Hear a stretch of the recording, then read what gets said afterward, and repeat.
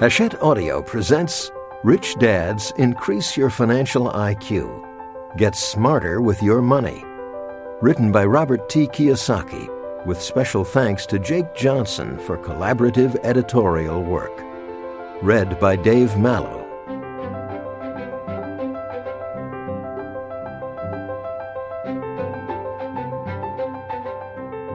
Foreword by Donald Trump. I first met Robert Kiyosaki in 2004. We wrote a best-selling book together in 2006. As we head into 2008, it's become even clearer to me that what Robert talks about and teaches is more important than ever. Financial education is crucial to this country at this point, and Robert's acumen in this area cannot be disputed. Just look at what was discussed in our book, Why We Want You to Be Rich, and then take a look at what has happened since then. I'd say we knew what we were talking about. Robert is taking you one step further with Rich Dads Increase Your Financial IQ, and I have every reason to believe he will be as prescient as we were in 2006. I would advise you to pay attention to what he has to say. Robert and I have shared concerns, and we have traveled similar paths as teachers and businessmen. Both of us had rich dads who helped to shape our lives, our spirits, and our many successes. We are both entrepreneurs and real estate investors, and we are successful because we had financial education. We know its importance and are serious when it comes to financial literacy. Robert has said, "It's financial education that enables people to process financial information and turn it into knowledge, and most people don't have the financial education they need to take charge of their lives." I couldn't agree more. One thing I noticed immediately about Robert is that he is not complacent. He's very successful already because he loves what he's doing. That's another thing we have in common. That's fortunate for you because he has a lot of very good advice to give. As I said in Why We Want You to Be Rich, what's the point of having great knowledge and keeping it to yourself? Robert answers that question with every book he writes, and you're lucky he's sharing it with you. One of the first steps to getting richer by getting smarter with your money is to take advantage of opportunities when they present themselves. Right now, you are holding a great opportunity. My advice to you is to listen to Rich Dads Increase Your Financial IQ and to pay attention.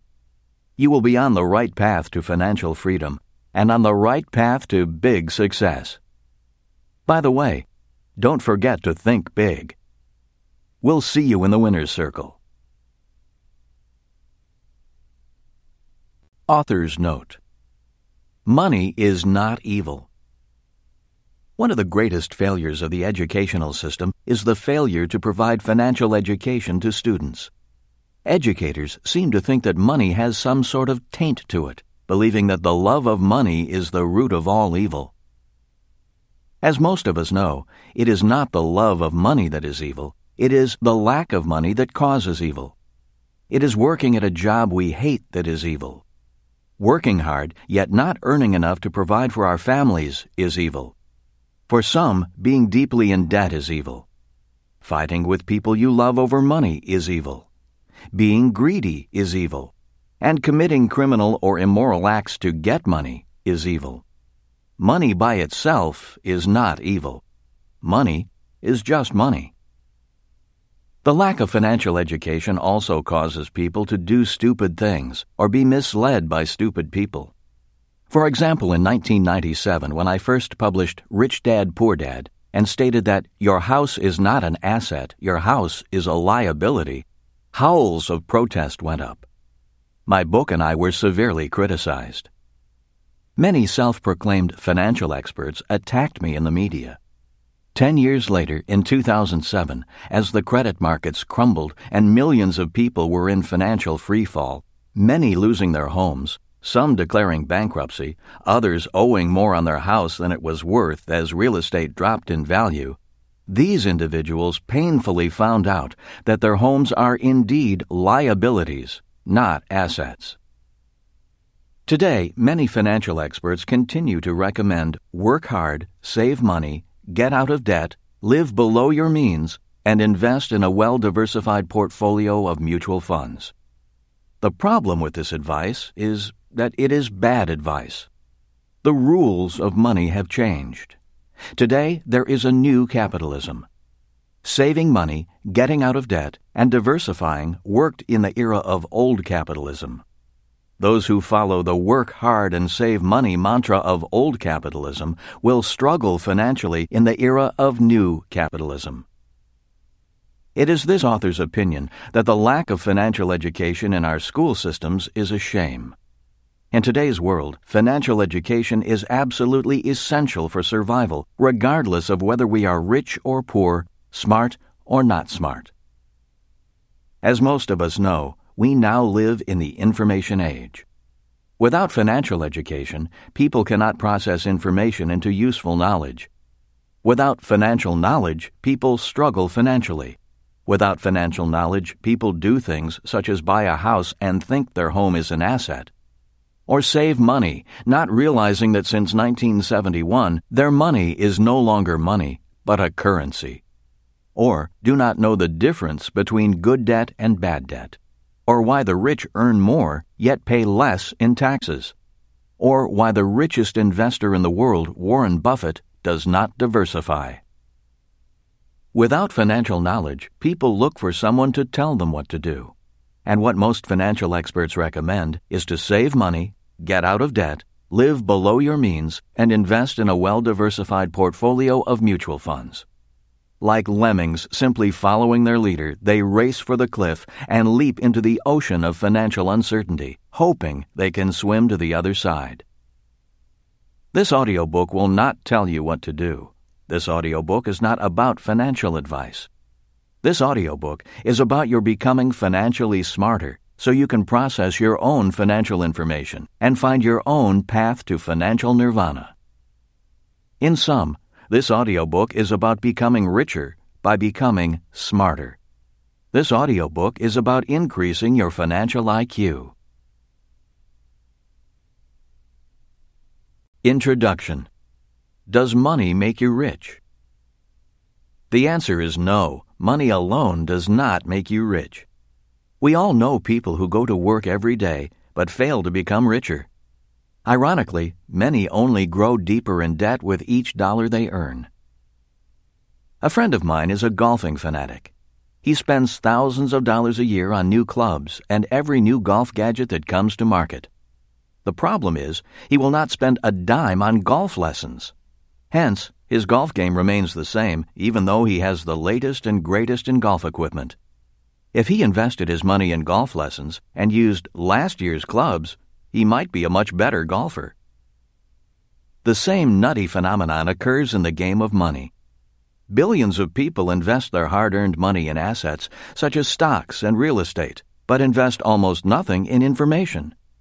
Hence, their financial scores remain about the same. This audiobook is not a get-rich-quick book or a book about some magic formula. This audiobook is about increasing your financial intelligence, your financial IQ. It is about getting richer by getting smarter. It is about the 5 basic financial intelligences that are required to grow richer, regardless of what the economy, stock, or real estate markets are doing. This audiobook is also about the new rules of money, rules that changed in 1971. One of the reasons why so many people are struggling financially is because they continue to operate according to the old rules of money. Old rules such as work hard, save money, invest for the long term in a well-diversified portfolio of stocks, bonds, and mutual funds. This audiobook is about playing by the new rules of money, but to do so requires increasing your financial intelligence and your financial IQ. Many people believe that it takes money to make money. This is not true. Ultimately, it is not gold, stocks, real estate, hard work, or money that makes you rich. It is what you know about gold, stocks, real estate, hard work, and money that makes you rich. Ultimately, it is your financial intelligence, your financial IQ that makes you rich. Chapter 1. What is financial intelligence? My poor dad had money problems all his life. No matter how much money he made, his problem was not enough money. Being from the world of academics, he did his best to push his financial problems aside and dedicate his life to a higher cause than money. He did his best to assert that money did not matter, even when it did. He was a great man, a great husband and father, and a brilliant educator, yet it was this thing called money that often called the shots, silently hounded him, and, sadly toward the end, was the measure he used to evaluate his life. As smart as he was, he never solved his money problems. My rich dad, who began to teach me about money at the age of 9, also had money problems. He solved his money problems differently than my poor dad. He acknowledged that money did matter, and he strove to increase his financial intelligence at every chance. To him, that meant tackling his money problems head-on and learning from the process. My rich dad was not nearly as academically smart as my poor dad, but because he increased his financial intelligence, my rich dad's money problem was too much money. Having 2 dads, one rich and one poor, I learned that rich or poor, we all have money problems. The money problems of the poor are not having enough money, using credit to supplement money shortages, the rising cost of living, paying more in taxes the more they make, fear of emergencies, bad financial advice, not enough retirement money. The money problems of the rich are having too much money, needing to keep it safe and invested, not knowing whether people like them or their money, needing smarter financial advisors, raising spoiled kids, estate and inheritance planning, excessive government taxes. One of my favorite commercials is for a financial services company and starts with the rapper MC Hammer dancing with beautiful women, a Bentley and a Ferrari and an oversized mansion behind him. In the background, high-end specialty goods are being moved into the mansion. MC Hammer's one-hit wonder, "You Can't Touch This," is playing as all this is happening. Then the screen goes black and displays the words, 15 minutes later. The next scene is MC Hammer sitting on a curb in front of the same ridiculous mansion, his head in his hands, next to a sign that reads, "Foreclosed." The announcer says, "Life comes at you fast. We're here to help." The world is full of MC Hammers. We all have heard of lottery winners who win millions and then are deeply in debt a few years later, or the young professional athlete who lives in a mansion while he is playing and then lives under a bridge once his playing days are over, or the young rock star who is a multi-millionaire in his 20s and looking for a job in his 30s. Money alone does not solve your money problems. Hard work does not solve money problems. The world is filled with hard-working people who have no money to show for it, hard-working people who earn money yet grow deeper in debt, needing to work even harder for even more money. Education does not solve money problems. The world is filled with highly educated poor people. A job does not solve money problems. For many people, the letters JOB stand for just over broke. There are millions who earn just enough to survive but cannot afford to live. Many people with jobs cannot afford their own home, adequate health care, education, or even set aside enough money for retirement. What solves money problems? Financial intelligence solves money problems. Some examples of very common money problems are: I don't earn enough money. I'm deeply in debt. I have $10,000. What should I invest in? My child wants to go to college, but we don't have the money. I don't have enough money for retirement. I don't like my job, but I can't afford to quit. I'm retired and I'm running out of money. When I was a young boy, Rich Dad said to me, "Money problems make you smarter if you solve the problem. If you do not solve your money problem, that problem often grows into more problems." If you want to increase your financial intelligence, you need to be a problem solver. Rich Dad used the example of having a toothache to illustrate what he meant by a problem leading to other problems. He said, "Having a money problem is like having a toothache. If you do not handle the toothache makes you feel bad. If you feel bad, you may not do well at work because you are irritable.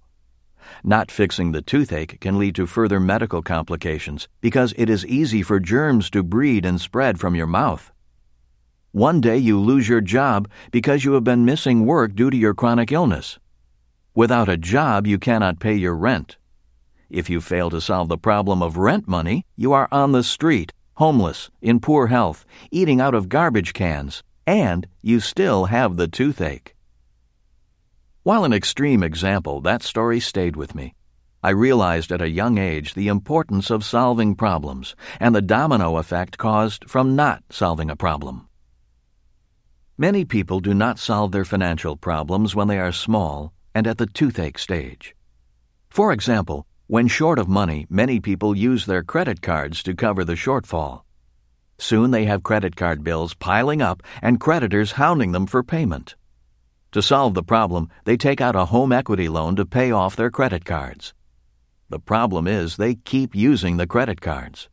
Now they have a home equity mortgage to pay off and more credit cards.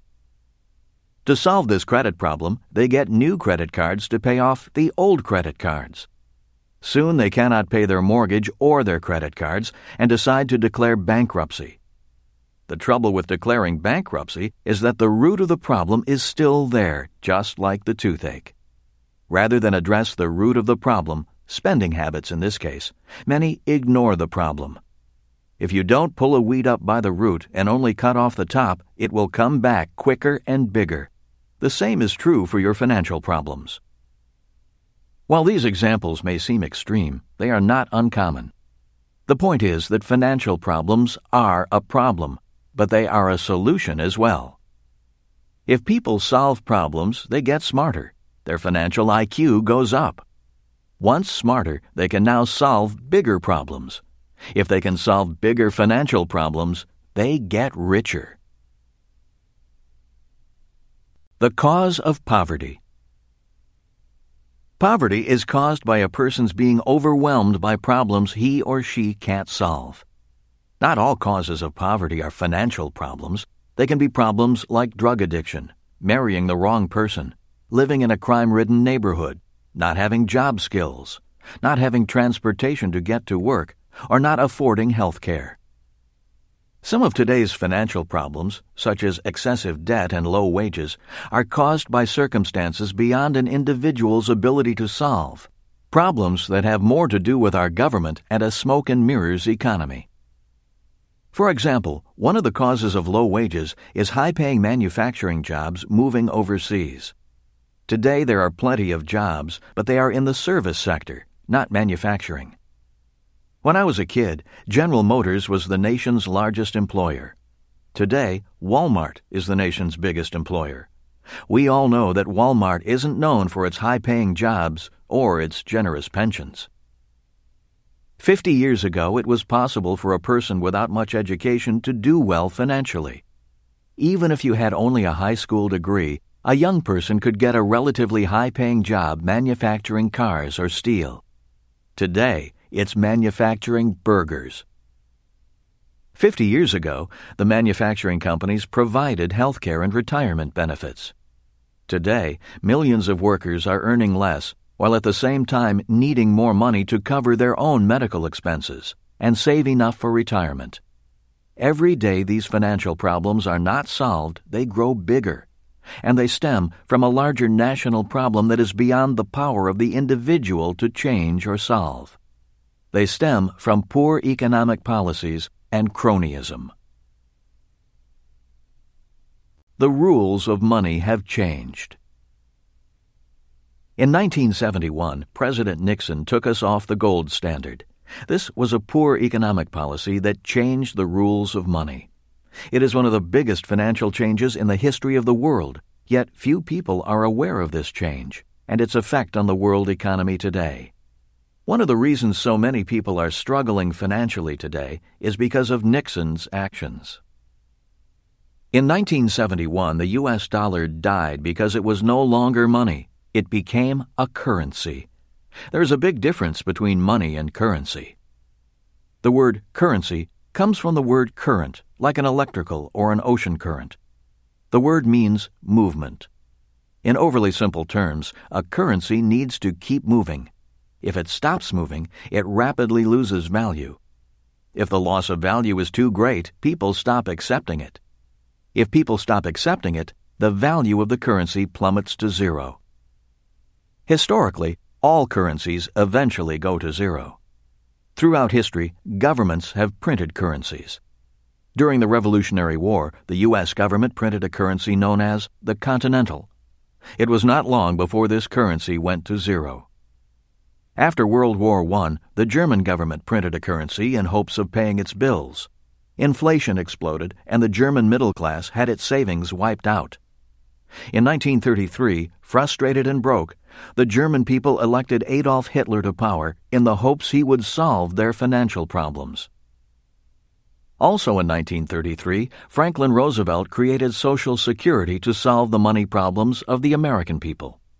Although very popular, Social Security and Medicare are about to erupt into massive financial problems. If the U.S. government prints more funny money, that is, currency, to solve these two massive financial problems, the value of the U.S. dollar will die faster, and the financial problem will get bigger. This is not a future problem. It is happening now. According to a recent report by Bloomberg, the U.S. dollar has lost 13.2% of its purchasing power since George W. Bush took office in January 2001. When the rules of money changed in 1971, savers became losers and debtors became winners. A new form of capitalism emerged. Today, when I hear people saying, "You need to save more money," or "save for retirement," I wonder if the person realizes that the rules of money have changed. Under the old rules of capitalism, it was financially smart to save money. But in the new capitalism, it's financial insanity to save a currency. It makes no sense to park your currency. A currency's purpose is to acquire assets that are either appreciating in value or producing cash flow. A currency must move quickly to acquire real assets with real value, because the currency itself is rapidly declining in value. Another change in the rules of money. Another change in the rules of money occurred in 1974. Prior to 1974, businesses took care of an employee's retirement. They guaranteed the retiree a paycheck for as long as the retiree lived. As you probably already know, that is not the case any longer. Pension plans that pay an employee for life are called defined benefit or DB pension plans. Today, very few companies offer these plans. They are simply too expensive. After 1974, a new type of pension plan emerged, the defined contribution DC plan. Today, such plans are known as 401ks, IRAs, KIOs, etc. Simply put, a DC plan has no guarantee of a paycheck for life. You only get back what you and your employer contribute, if you and your employer contribute anything. The newspaper USA Today found in a survey that the greatest fear in America today is not terrorism, but the fear of running out of money during retirement.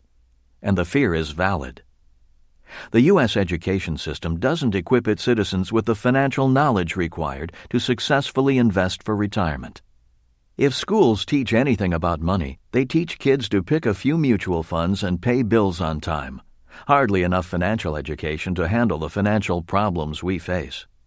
Beyond that, most people don't realize that the rules of money have changed, and that if they are savers, they are losers.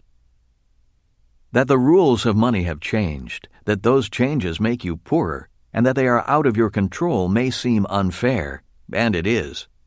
The key to becoming rich is to recognize that the system is unfair, learn the rules, and use them to your advantage. How the poor handle money problems. When it came to describing the poor, Rich Dad said, "The poor see money problems only as problems. Many feel they are victims of money. They think that if they had more money, their money problems would be over. Little do they know that their attitude towards money problems is the problem. Their inability to solve or avoidance of them only prolongs their money problems and makes them bigger. Instead of becoming richer, they become poorer. Instead of increasing their financial IQ, the only thing the poor increase is their financial problems. How the middle class handle money problems. While the poor are the victims of money, the middle class are prisoners of money. In describing the middle class, Rich Dad said, "The middle class solve their money problems differently. Instead of solving the money problem, they think they can outsmart their money problems. The middle class will spend money to go to school so they can get a secure job. Most are smart enough to earn money and put up a firewall, a buffer zone between them and their money problems. They buy a house, climb the corporate ladder, and save for retirement by buying stocks, bonds, and mutual funds. They believe their academic or professional education is enough to insulate them from the cruel, harsh world of money." At the age of 50, said Rich Dad, many middle-aged people discover that they are a prisoner in their own office. Many are valued employees. They have experience. They earn enough money and have enough job security. Yet deep down they know they are trapped financially, and they lack the financial intelligence to escape from their office prison. They look forward to surviving 15 more years, when at age 65 they can retire and then begin to live. On a leaner budget, of course. How the rich handle money problems. When looking at financial intelligence, it becomes easy to see that there are 5 core intelligences an individual must develop to become rich. This audiobook is about those 5 financial intelligences. This audiobook is also about integrity.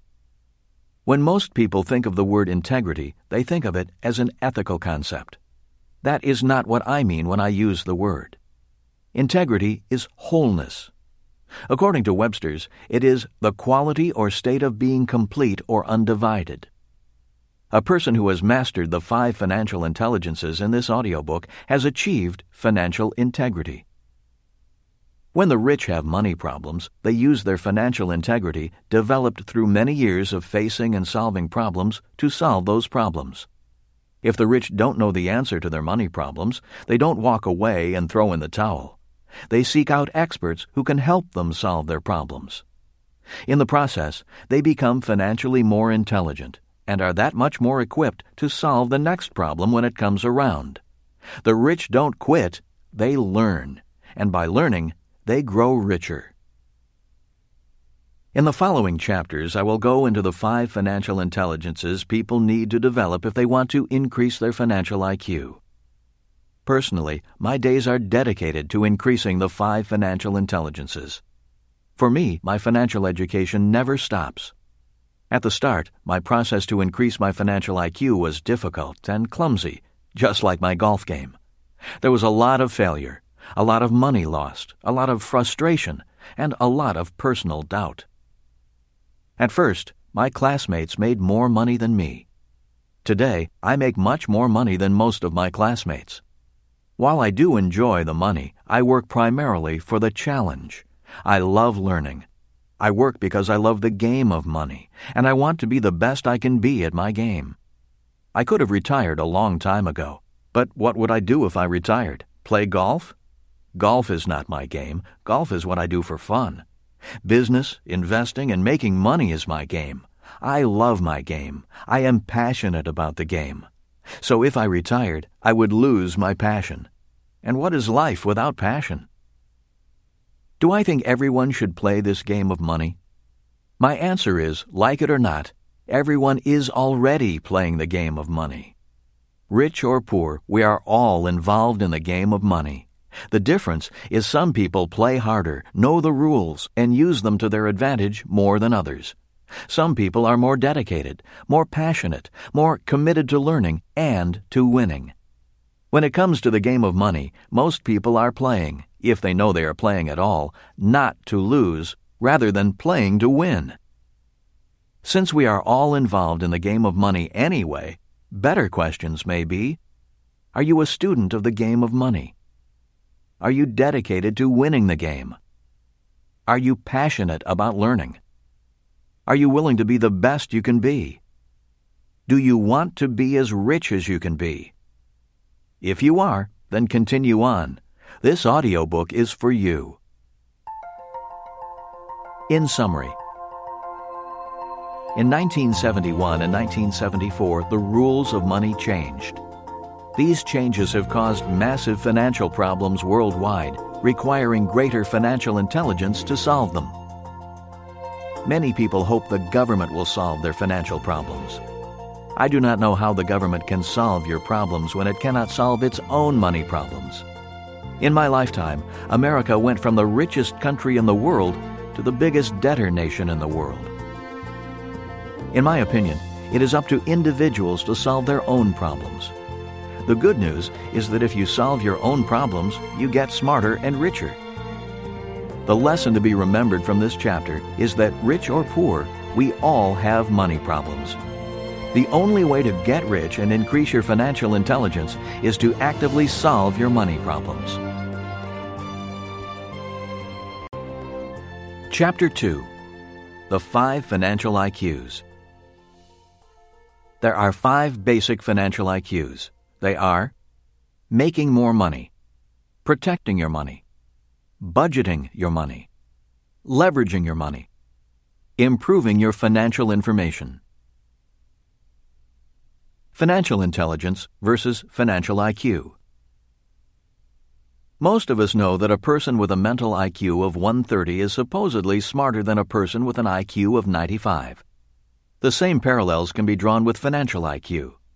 You can be the equivalent of a genius when it comes to academic intelligence, but the equivalent of a moron when it comes to financial intelligence. Often I am asked, what is the difference between financial intelligence and financial IQ? My reply is, financial intelligence is that part of our mental intelligence we use to solve our financial problems. Financial IQ is the measurement of that intelligence. It is how we quantify our financial intelligence. For example, if I earn $100,000 and pay 20% in taxes, I have a higher financial IQ than someone who earns $100,000 and pays 50% in taxes.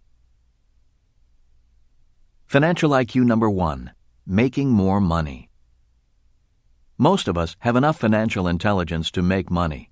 The more money you make, the higher your financial IQ number 1.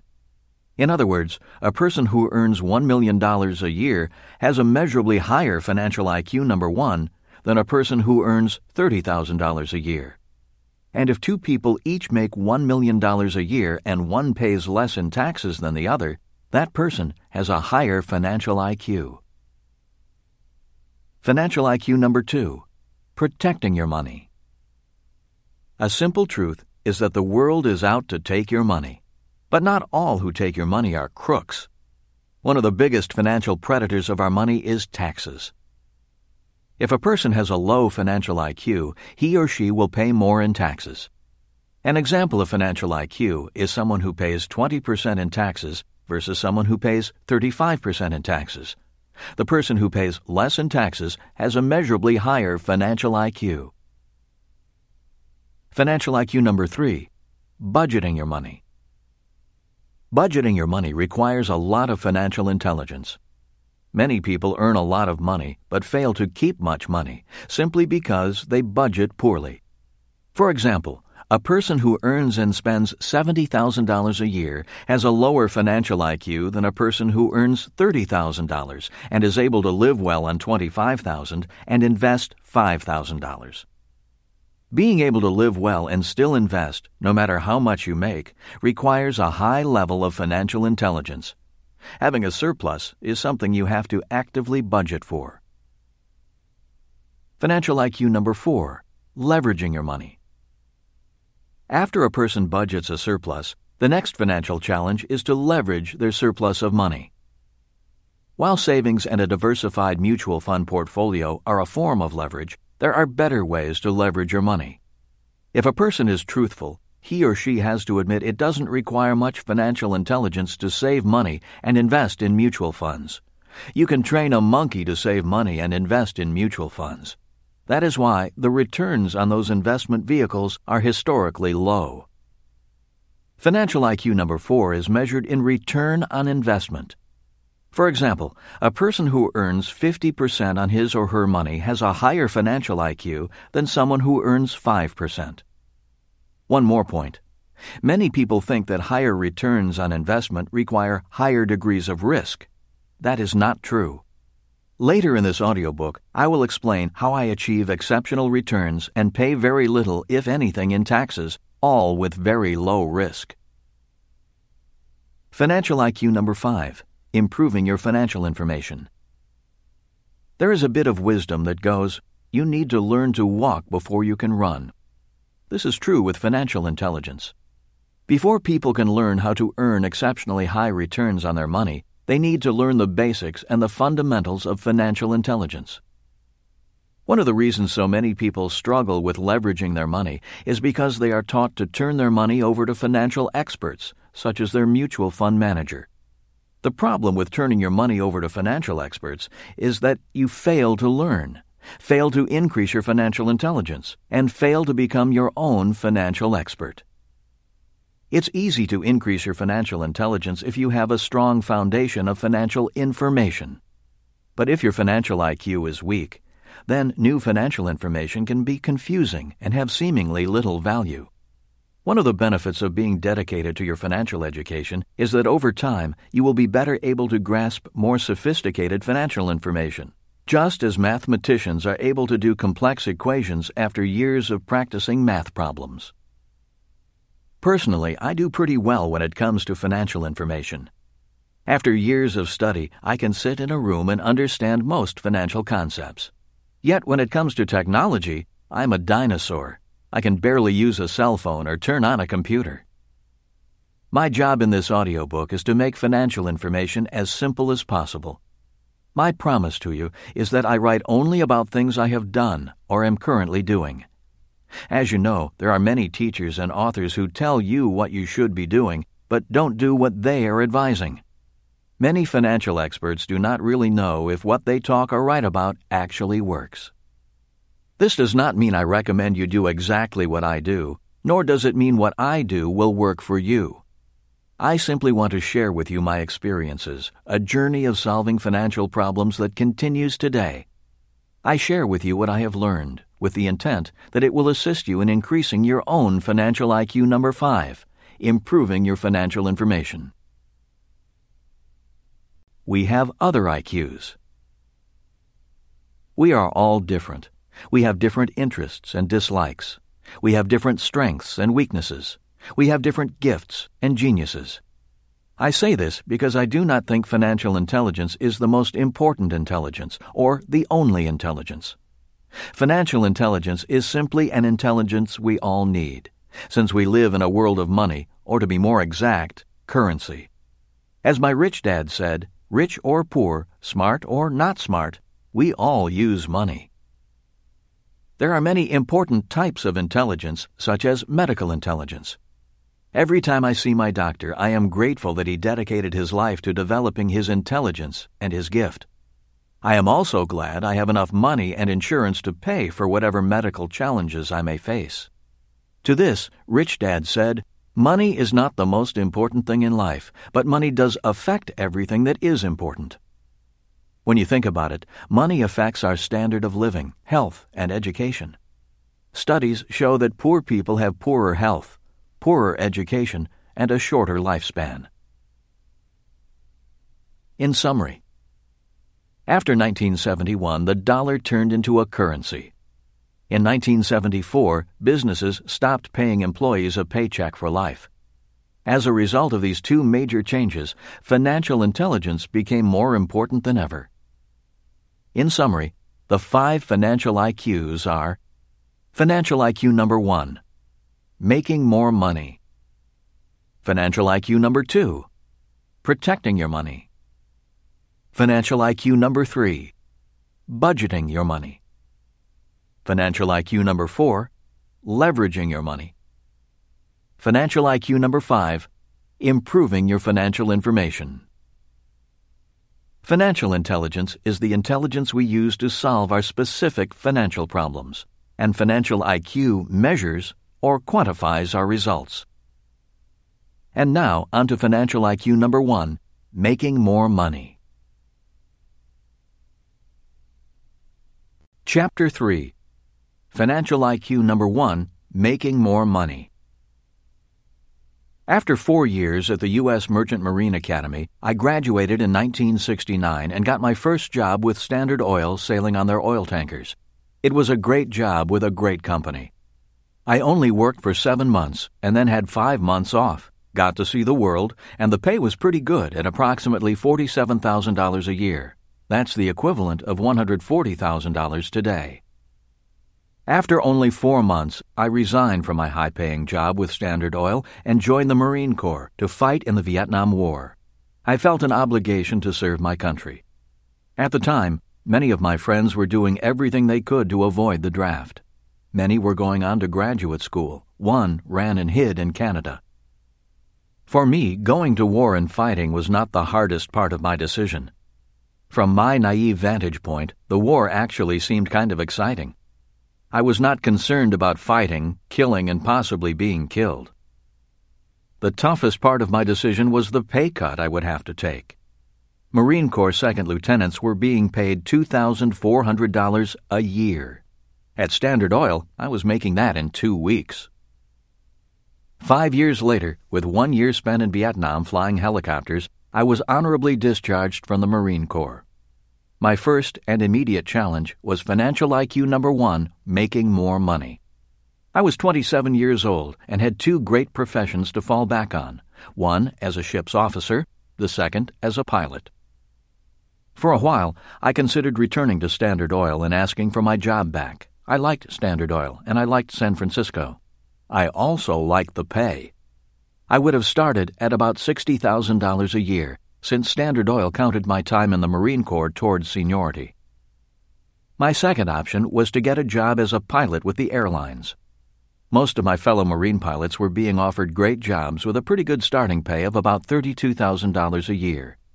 Although the pay was not as good as Standard Oil, being an airline pilot appealed to me. On top of that, whatever the airlines would pay me had to be better than the $985 a month the Marine Corps was paying me to be a pilot after 5 years of service. Instead of returning to Standard Oil or flying for the airlines, however, I took a job with the Xerox Corporation in downtown Honolulu. My starting pay was $720 a month. Once again, I took a pay cut. My friends and family thought the war had made me crazy. Now you may ask why I would take a job paying only $720 a month in a very expensive city like Honolulu. The answer is found in the theme of this book, Increasing Financial IQ. I took the job with Xerox not for the pay, but to increase my financial intelligence. I decided that the best way for me to earn money was as an entrepreneur. I knew that if I were to become an entrepreneur, I needed sales skills. There was only one problem. I was terribly shy and dreaded rejection.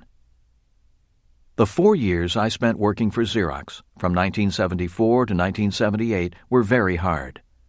For the first 2 years, I was almost fired a number of times because I couldn't sell, but I had a goal to become the top salesman in the Honolulu branch, and I faced my challenges with determination. After the first 2 years, the sales training and the on-the-street experience began to pay off, and I finally reached my goal of becoming number 1 in sales at the Honolulu branch. I had solved the problem of being shy and hating rejection, and had learned to sell. Even better, I was making a lot more money than I would have as a ship's officer or an airline pilot. If I had just settled into a job after the war, I would never have overcome my fear of rejection and my shyness, and I would never have reaped the rewards of facing those challenges and conquering them. I learned a valuable lesson from my experience at Xerox. Solving the problem was the path to wealth. Once I reached my goal and became number 1 in sales, I resigned to take on my next challenge, building a business. In my previous book, Before You Quit Your Job, I wrote about the process of building my first major business, a business that brought to market the first nylon and Velcro surfer wallets. In that book, I wrote about the 8 components that make up any business, and about how not having all 8 of those business components is the reason why so many businesses fail and remain unprofitable. I believe it's a very important book for anyone who wants to be an entrepreneur and start their own business. In the book, I wrote about how my business went to extreme success in about a year, making me a millionaire, and then failed suddenly. I described the feelings of depression and loss, and a strong desire to run away and hide after the business collapsed.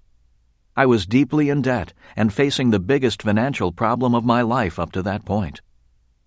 Rich Dad, however, encouraged me to face my problems and rebuild the business instead of running and declaring bankruptcy. He reminded me that solving this messy problem would increase my financial intelligence. It was some of the best advice I've ever received. Rebuilding the wreckage of my business was my business school. The first thing I had to do was put together the 8 parts of my business. The second thing I had to do was redefine my business by finding a competitive niche. You see, by 1981, the year I was rebuilding the business, the market was inundated by other wallet makers. Prices for wallets dropped from $10 at retail, the price I had established, to $1 a wallet on the streets of Waikiki and the world. Nylon wallets had become a commodity, and as you know, the market for commodities goes to the lowest-priced producer. In order to compete as a commodity, I needed a market niche. I needed to become a brand. That opportunity came in the form of rock and roll. As described in Before You Quit Your Job, I stumbled into the rock and roll business and saved my business by licensing the rights to use rock band names on my wallets. Soon, I was producing wallets for Van Halen, Judas Priest, Duran Duran, Iron Maiden, and others. Because I was a legally licensed product, I got my retail price back up to $10 a wallet. Although I now had to pay a royalty to the bands, being a legally licensed rock and roll product opened doors to retailers across America and throughout the world. My business boomed, and money came pouring back in. As I've said, the way to increase one's financial intelligence is by solving the problem in front of you. By 1981, I had solved the problem of rebuilding my business. Then, the next problem appeared: beating my low-priced competitors and the imitators who took my product and were making money while I was losing money. This problem came in the form of pirates.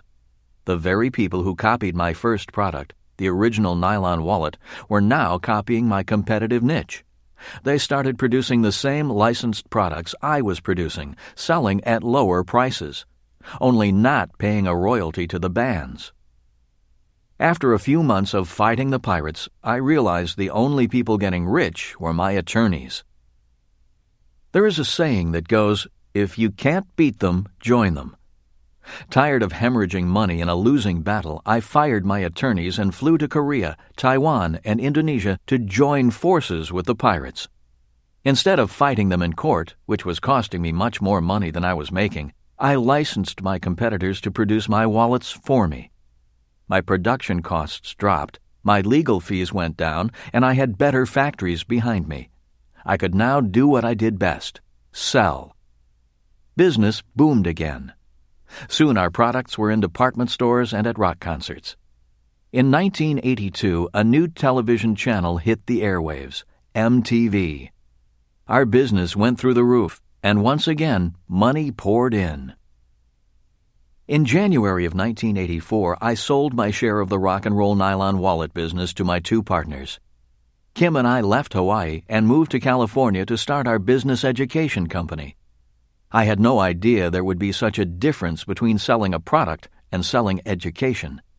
1985 was the worst year of our lives.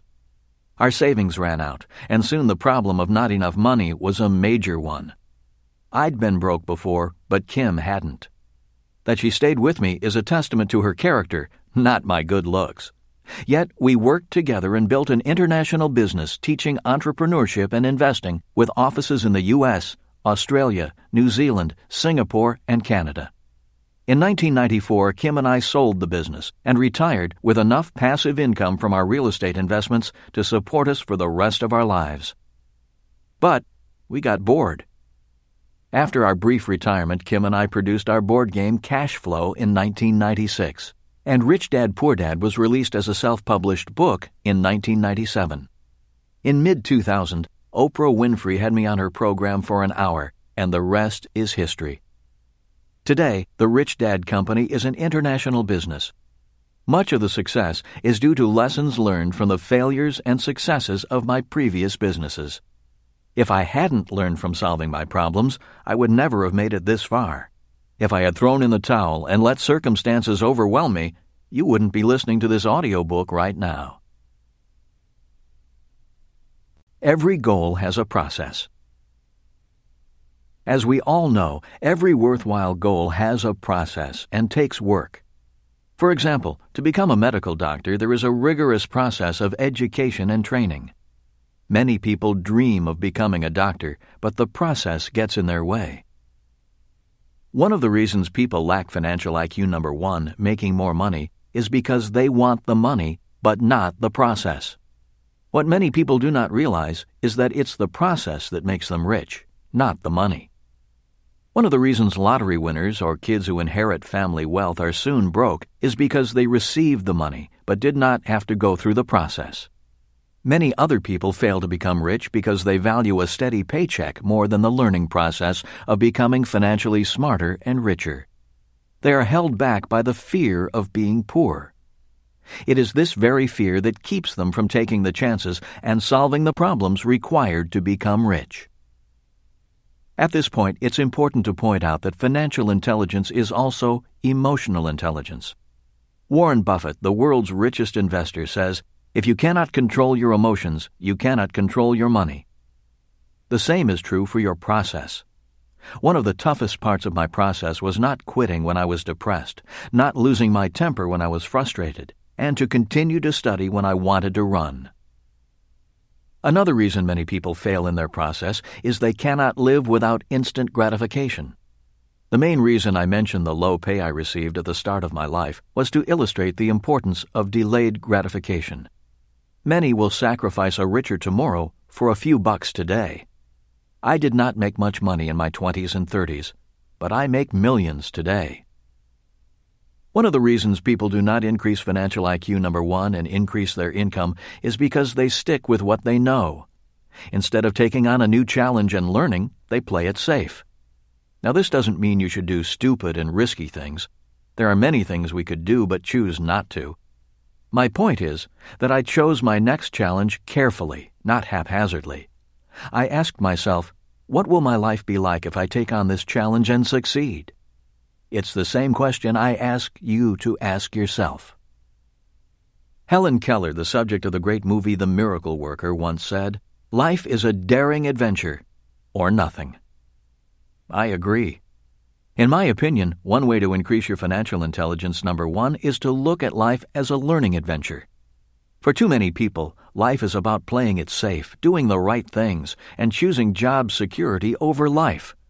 Your life does not have to be risky or dangerous. Life is about learning, and learning is about adventure. That is why I didn't go back to sailing ships or flying planes, even though I loved both professions. It was time for a new adventure. Intelligence is not about memorizing old answers and avoiding mistakes, behavior our school system defines as intelligent. True intelligence is about learning to solve problems in order to qualify to solve bigger problems. True intelligence is about the joy of learning rather than the fear of failing. One of the reasons I make more money than my classmates who sailed ships or flew planes is because they worked for paychecks.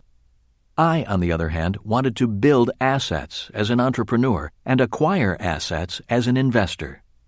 In other words, if you look at the 4 types of people in the cash flow quadrant, employees and self-employed workers focus on the income column of their financial statement, and big business owners and investors focus on the asset column.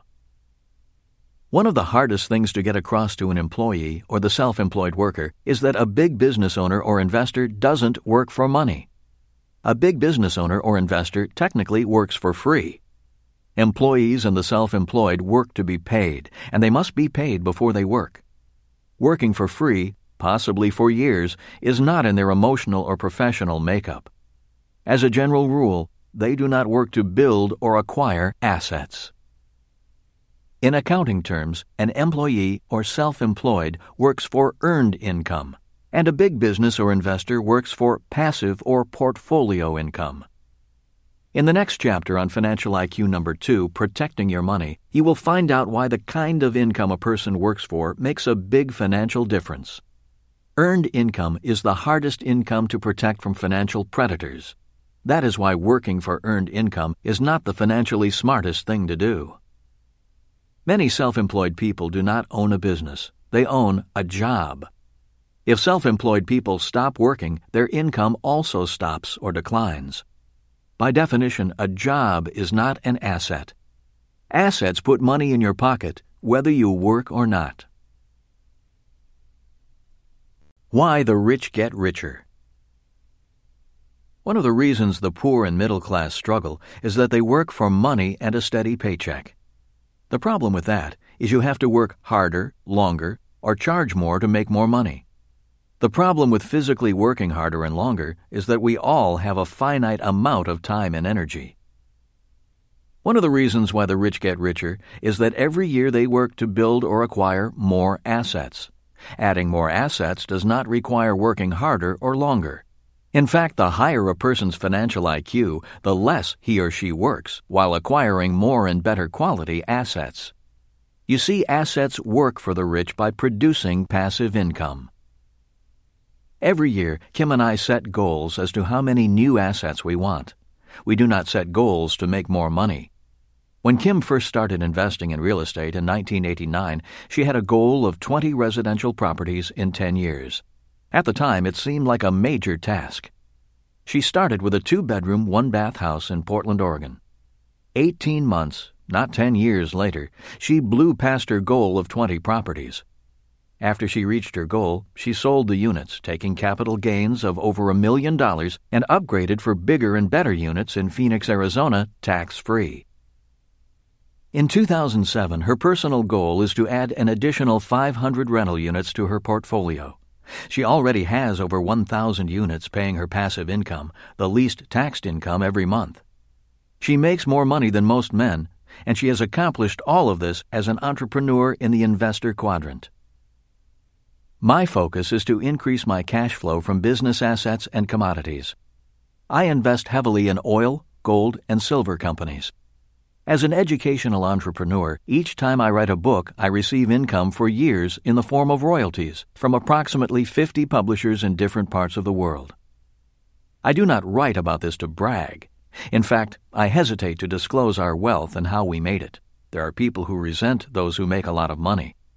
As you will find out in the next chapter on financial predators, it's dangerous to let people know you are rich. One big reason why I risk disclosing what we do and make is because Kim and I are committed to your financial education and increasing your financial IQ. A massive problem with financial education is that most of the people selling or sharing financial education come from the employee and self-employed quadrants. Most are not really rich. Many are journalists who write about money but have little money themselves. Many of these financial experts have retirement plans filled with stocks, bonds, and mutual funds. Many are counting on the stock market for financial survival and will be wiped out if there is a massive market crash during their retirement. Many will struggle if the U.S. dollar continues to decline in purchasing power and inflation takes off. In short, many financial experts handing out financial advice do not know if their retirement plans will work. If they did, many would have retired. Kim and I know our retirement plan works. We know because passive income pours in every month from our assets. We are not putting money in savings, bonds, or mutual funds for the future. If we are wiped out, which is always possible, our real asset will be our financial IQ. We can rebuild again because we focused more on learning rather than earning. We learned to manage our own money rather than turn our money over to a so-called financial expert. People will pay money for you to solve their problems. For example, I will pay money to my doctor to keep me healthy. I pay money to my housekeeper to keep my house tidy.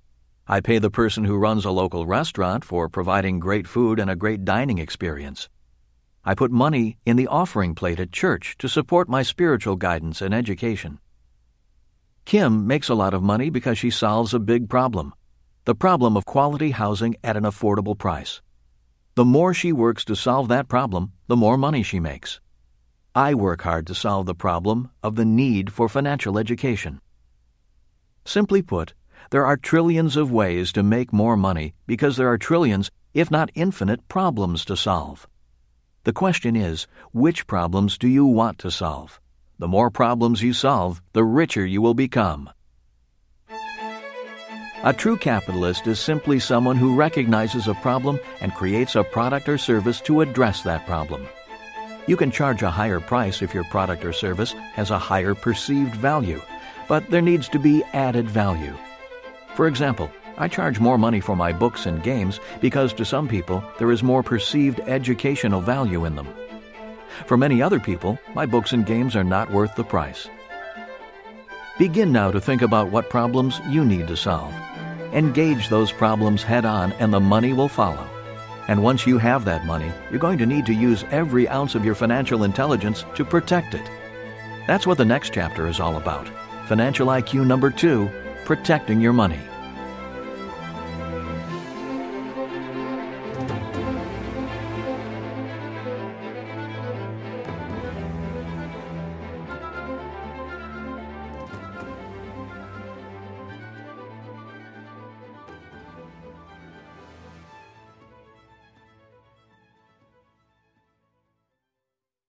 Chapter 4. Financial IQ number 2, Protecting Your Money. Protecting your money from financial predators is important. As most of us know, the world is filled with people waiting for the opportunity to help themselves to your money. Many of these people are very smart and powerful. If they are smarter than you or have more power than you, they will get your money. This is why financial IQ number 2 is so important. How do you measure financial IQ number 2? Financial IQ number 2 is measured in percentages. Here's what I mean. The following are 3 examples of 3 different percentages. Number 1. In America, a person who earns $100,000 a year from wages may pay as much as 50% in combined taxes, such as federal, state, and FICA. This person's net after-tax income is $50,000. Number 2. Another person earns $100,000 income from their investments and pays 15% in taxes. This person's net after-tax income is $85,000. Number 3. A third person earns $100,000 income and pays 0% in taxes. This person's net after-tax income is $100,000. In the examples above, the person who pays the least percentage in taxes has the highest financial IQ number 2, protecting your money, because less money is lost to financial predators. In later chapters, I will go into how to earn a lot of money and pay nothing in taxes legally. But for now, keep this simple idea in mind. Financial IQ number 2 measures the percentage of income a person keeps against the percentage of income financial predators take.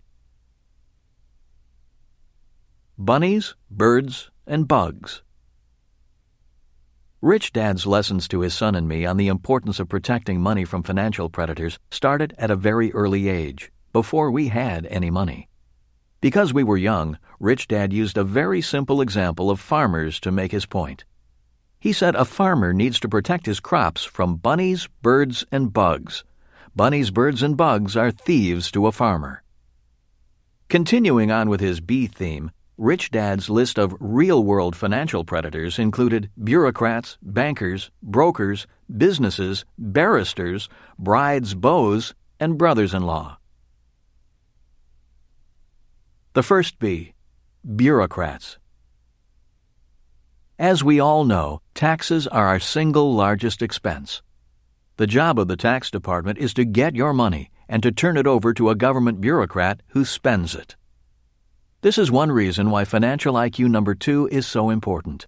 You cannot become rich if all the money you make is taken from you by financial predators. Taxes are important. Before going on, I need to say that I am not against the government or paying taxes. Rich Dad said, "Taxes are an expense for living in a civilized society." He pointed out to his son and me that taxes pay for schools and teachers, fire and police protection, court systems, the military, roads, airports, and the general operation of the business of government. Rich Dad's frustration with taxes was that bureaucrats very rarely solved the problems they faced, which meant taxes had to keep going up.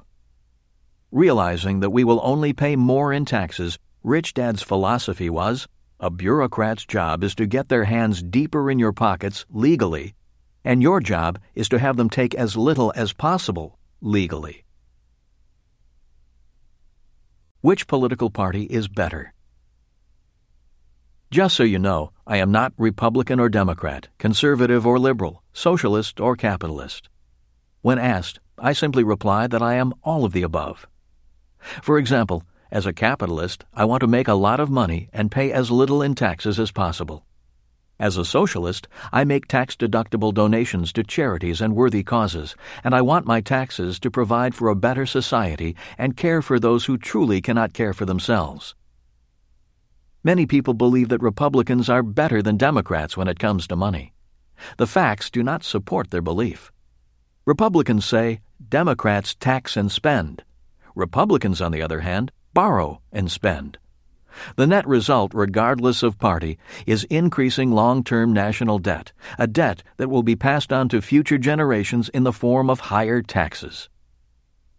In 1980, Republican President Reagan gave us supply-side economics, that is, voodoo economics. The new economic theories promoted by the great communicator Reagan, an actor, not an economist, were the illusion that we could cut taxes and continue to pay the government's bills by borrowing money. This is the same as taking a cut in pay and using credit cards to pay bills. When Thomas Gale Moore, then a member of President Reagan's Council of Economic Advisers, noticed that the United States was crossing the creditor-debtor threshold in the mid-1980s, he said not to worry, we can pay off anybody by running a press. Because of the 1971 change in our money and Reagan's supply-side economics, the national debt of the U.S. exploded. By the end of Reagan's reign, the federal debt was $2.6 trillion. President Reagan's vice president, the first George Bush, realizing the national debt was exploding due to the loss of revenue from Reagan's tax cuts, ran for president promising, "Read my lips, no new taxes." After he was elected, he raised taxes and was not reelected. Then President Clinton, a Democrat, entered office. After having a little trouble with his zipper, he left office claiming to have balanced the budget and not increased the national debt. Of course, just as he lied about his sex life, he lied about balancing the budget. He balanced the budget by counting tax dollars for Social Security and Medicare as income. Instead of the money going into the Social Security Trust Fund, he spent it. Clinton, however, did speak one truth during his term of office. He admitted that there was no such thing as a Social Security Trust Fund. During his presidency, Medicare began to operate in the red, meaning more money was going out than coming in. Soon, Social Security will be in the same predicament as 78 million baby boomers begin to retire in 2008. Enter the second President Bush. Uniting the world after 9/11, he then used his popularity to wage war against Iraq on unsubstantiated claims. Today, he is one of the most unpopular presidents in history. Not only was the war a disaster, but in order to prevent a disaster in the economy, the Federal Reserve Bank cut interest rates and flooded the world with funny money under his watch. After just 5 years in office, President Bush has borrowed more money than all U.S. presidents in history combined. The current subprime crisis is the fruit of his economic policies. All of this is to say, it doesn't matter which party is elected into office. If it's Democrats, they will probably tax and spend. If it's Republicans, they will probably borrow and spend. The net result is the same: greater debt, bigger financial problems, and higher taxes. All funded by taking as much of your money as possible.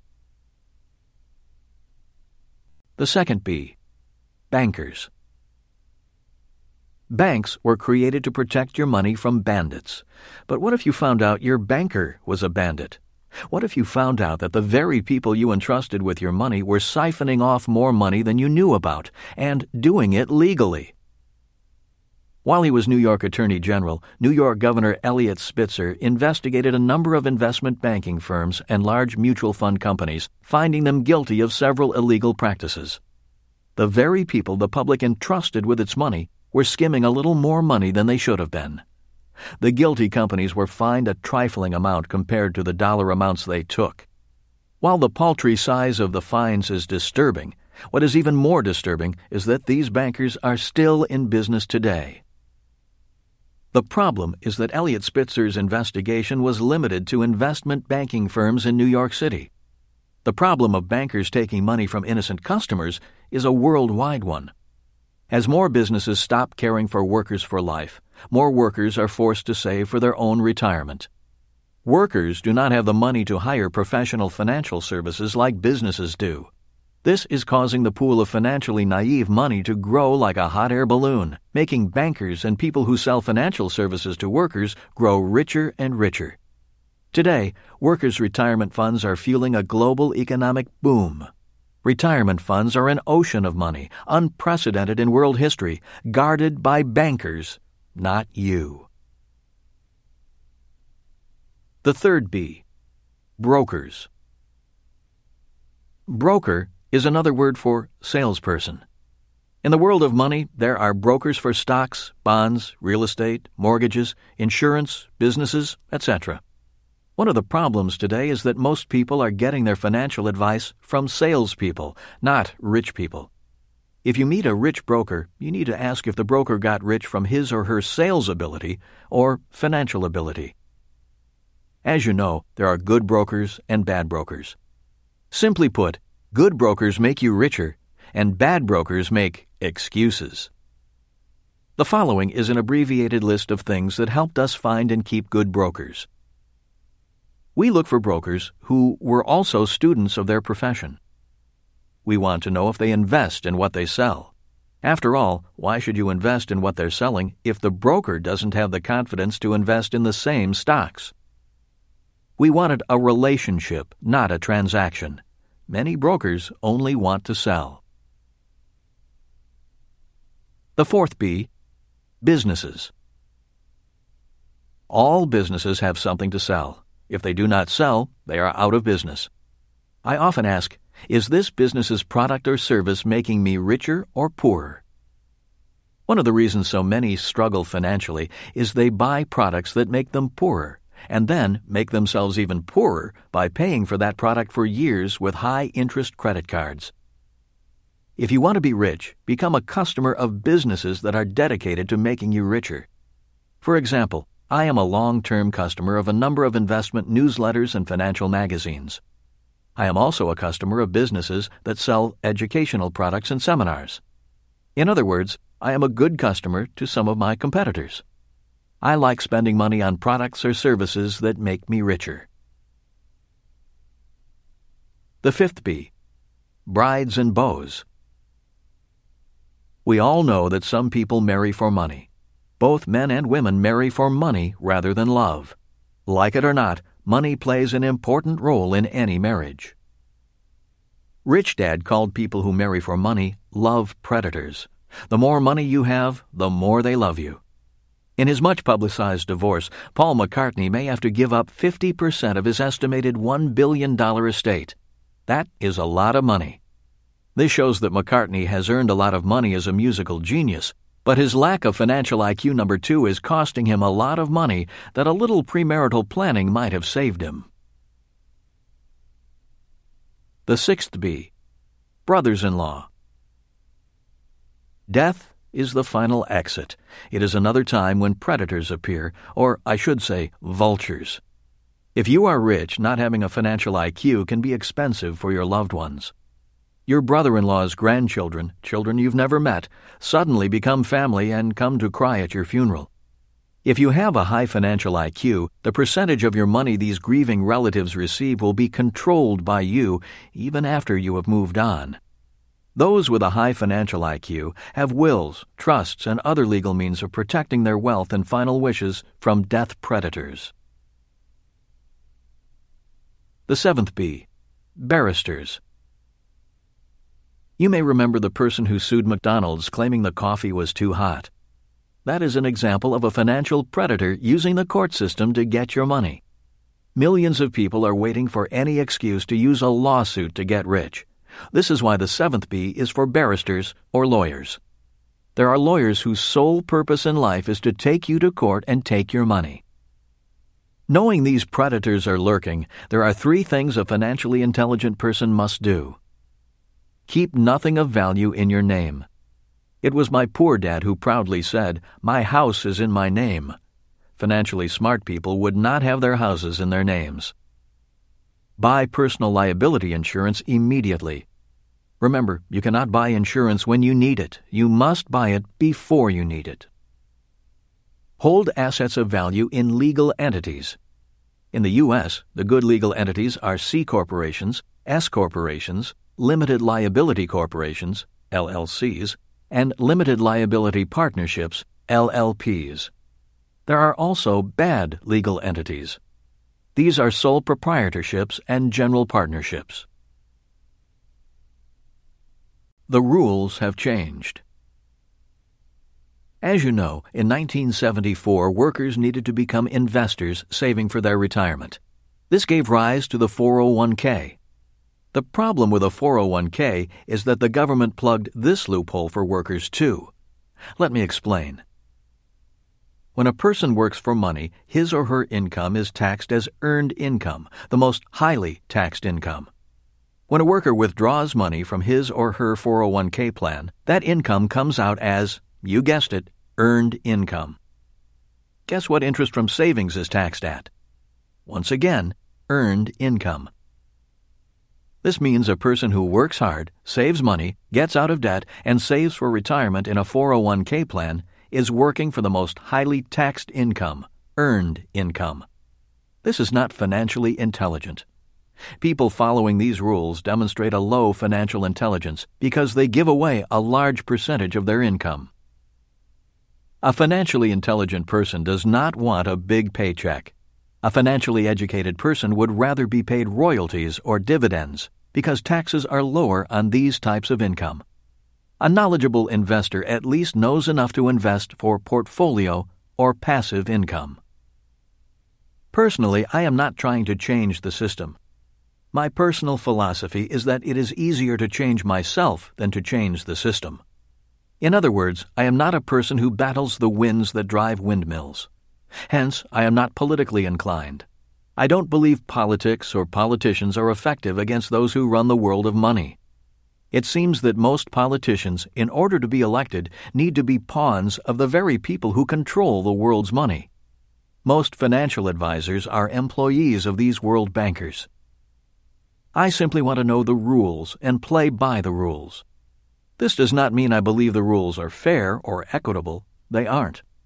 The rules of money are what they are, and they change regularly. Besides, this new world of money, even though unfair, has done a lot of good. It has brought tremendous wealth and new products to the world, raising the standards of living everywhere. Quality of life for billions of people is improving. Money has done a lot of good.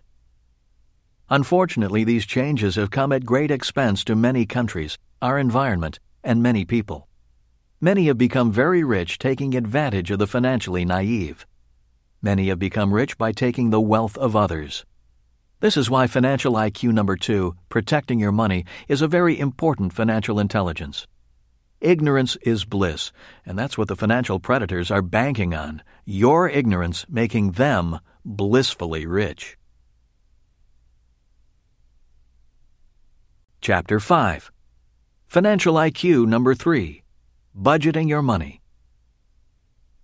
My poor dad often advised, live below your means. My rich dad said, if you're going to be rich, you need to expand your means. In this chapter, you will find out why living below your means is not a financially intelligent way to become rich. You will learn about budgeting and that there are 2 kinds of budgets. One is a budget deficit, and the other is a budget surplus. The reason financial IQ number 3 is so important is because learning how to budget for a surplus is the key to becoming rich and staying rich. A budget is a plan. One of the definitions of the word budget is a plan for the coordination of resources and expenditures. Rich Dad said, a budget is a plan. He went on to say, most people use their budget as a plan to become poor or middle class rather than a plan to become rich.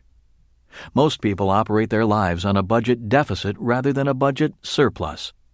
If you want to be rich, choose a budget surplus and create one by increasing income, not reducing expenses. A budget deficit. I have a friend in Atlanta who makes a lot of money. He has to make a lot of money. If he stops making a lot of money, his money problems will eat him alive. He has chosen to create a budget deficit. Every time Dan makes more money, he either buys a bigger house, a newer car, or takes an expensive vacation with the kids. He has another bad habit. Every 10 years or so, he marries a younger woman and has a new child. Dan grows older, but his wives are always about the same age, 25. Dan is an expert at taking a lot of money and making his money problems worse through deficits. A budget surplus. The second financial choice is to plan for a budget surplus. After making money, financial IQ number 1, and protecting your money, financial IQ number 2, learning how to budget for a surplus is essential for achieving financial integrity. The following are a number of lessons I have learned from my rich dad and other wealthy people about budgeting for a budget surplus. Budget tip number 1. A budget surplus is an expense. This is one of the best financial lessons my rich dad passed on to his son and me. Pointing to the financial statement, he said, "You have to make a surplus an expense." In Rich Dad, Poor Dad, I wrote about the importance of paying yourself first. Most people know they should save, tithe, and invest. The problem is, after paying their expenses, most people don't have any money left to do so. In other words, most of the middle class's financial priorities are: priority number 1, get a high-paying job. Priority number 2, make the mortgage and car payments. Priority number 3, pay bills on time.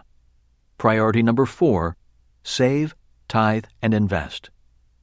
In other words, paying themselves first is their last priority.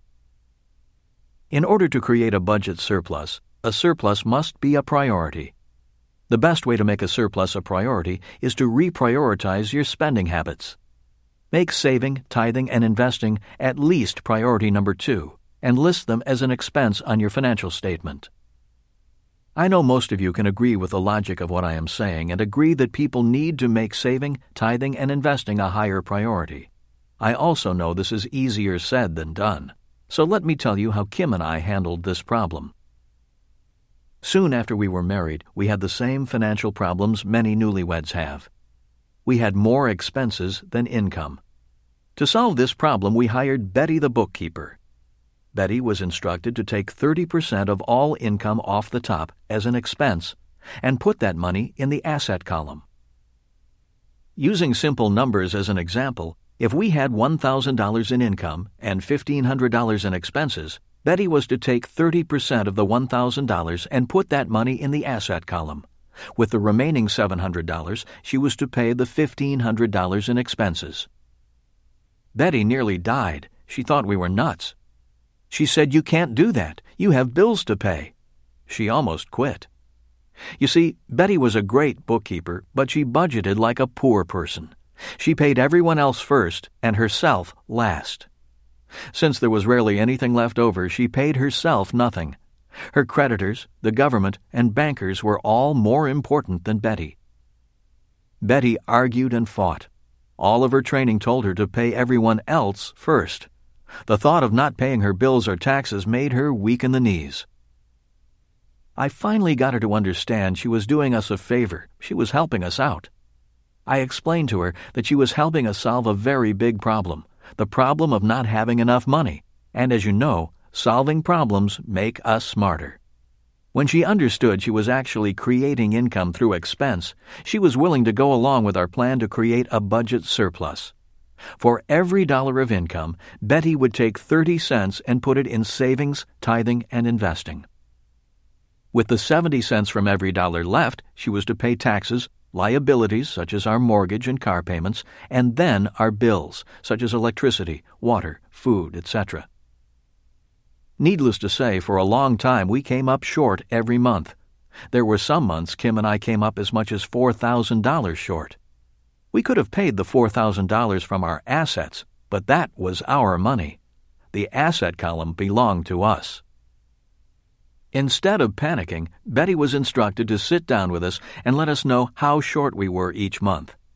After taking a deep breath, Kim and I would then say, "It's time to get back to financial IQ number 1, making more money." With that, Kim and I would hustle around doing whatever we could to make more money. Kim, with her marketing background, often called businesses and offered to consult with them on their marketing plans.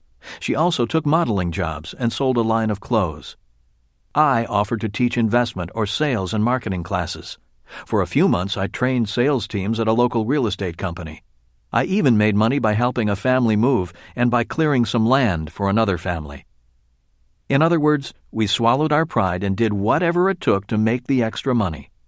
Somehow we always made it, and somehow Betty stuck with us and assisted us with our problem, solution, and process, even though she worried more about us than we did.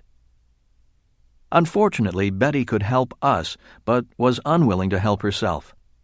Last we heard, she retired and moved in with her single daughter. They share expenses, using Betty's payments from Social Security to pay them. They do not have a budget surplus. In 1989, Kim purchased her first rental property. She put down $5,000 and made $25 in positive cash flow per month. Today, Kim controls a multi-million-dollar portfolio and over 1,000 rental units. If we had not made investing an expense and paid ourselves first, we might still be paying everyone else first. God is our partner. As far as tithing goes, we continue to donate a large percentage to charitable organizations. It's important to give. As my very religious friend says, God does not need to receive, but humans need to give. Also, the reason we give is because tithing is our way of paying our partner, God.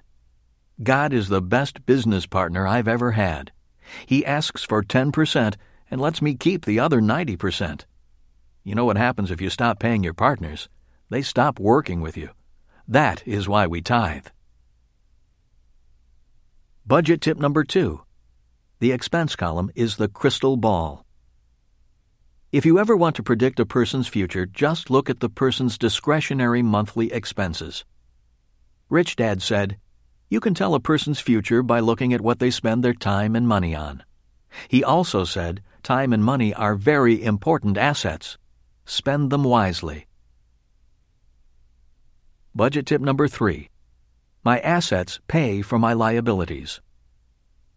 My poor dad believed in buying cheap. He thought being frugal was smart budgeting. We lived in an average house in an average neighborhood. My rich dad loved luxury. He lived in an affluent neighborhood and lived an abundant lifestyle.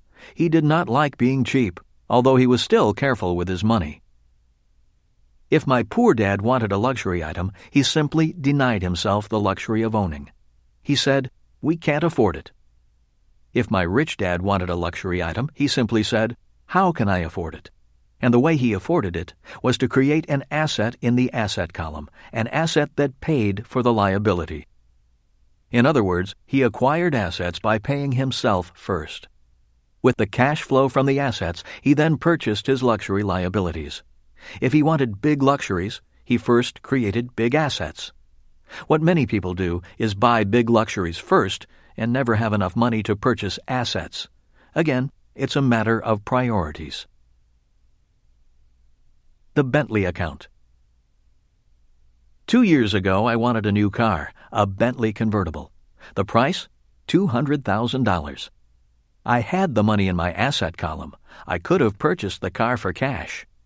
The problem with buying a $200,000 Bentley with cash is that the car is worth only $125,000 the moment I drive it off the lot. That is not a smart use of my cash.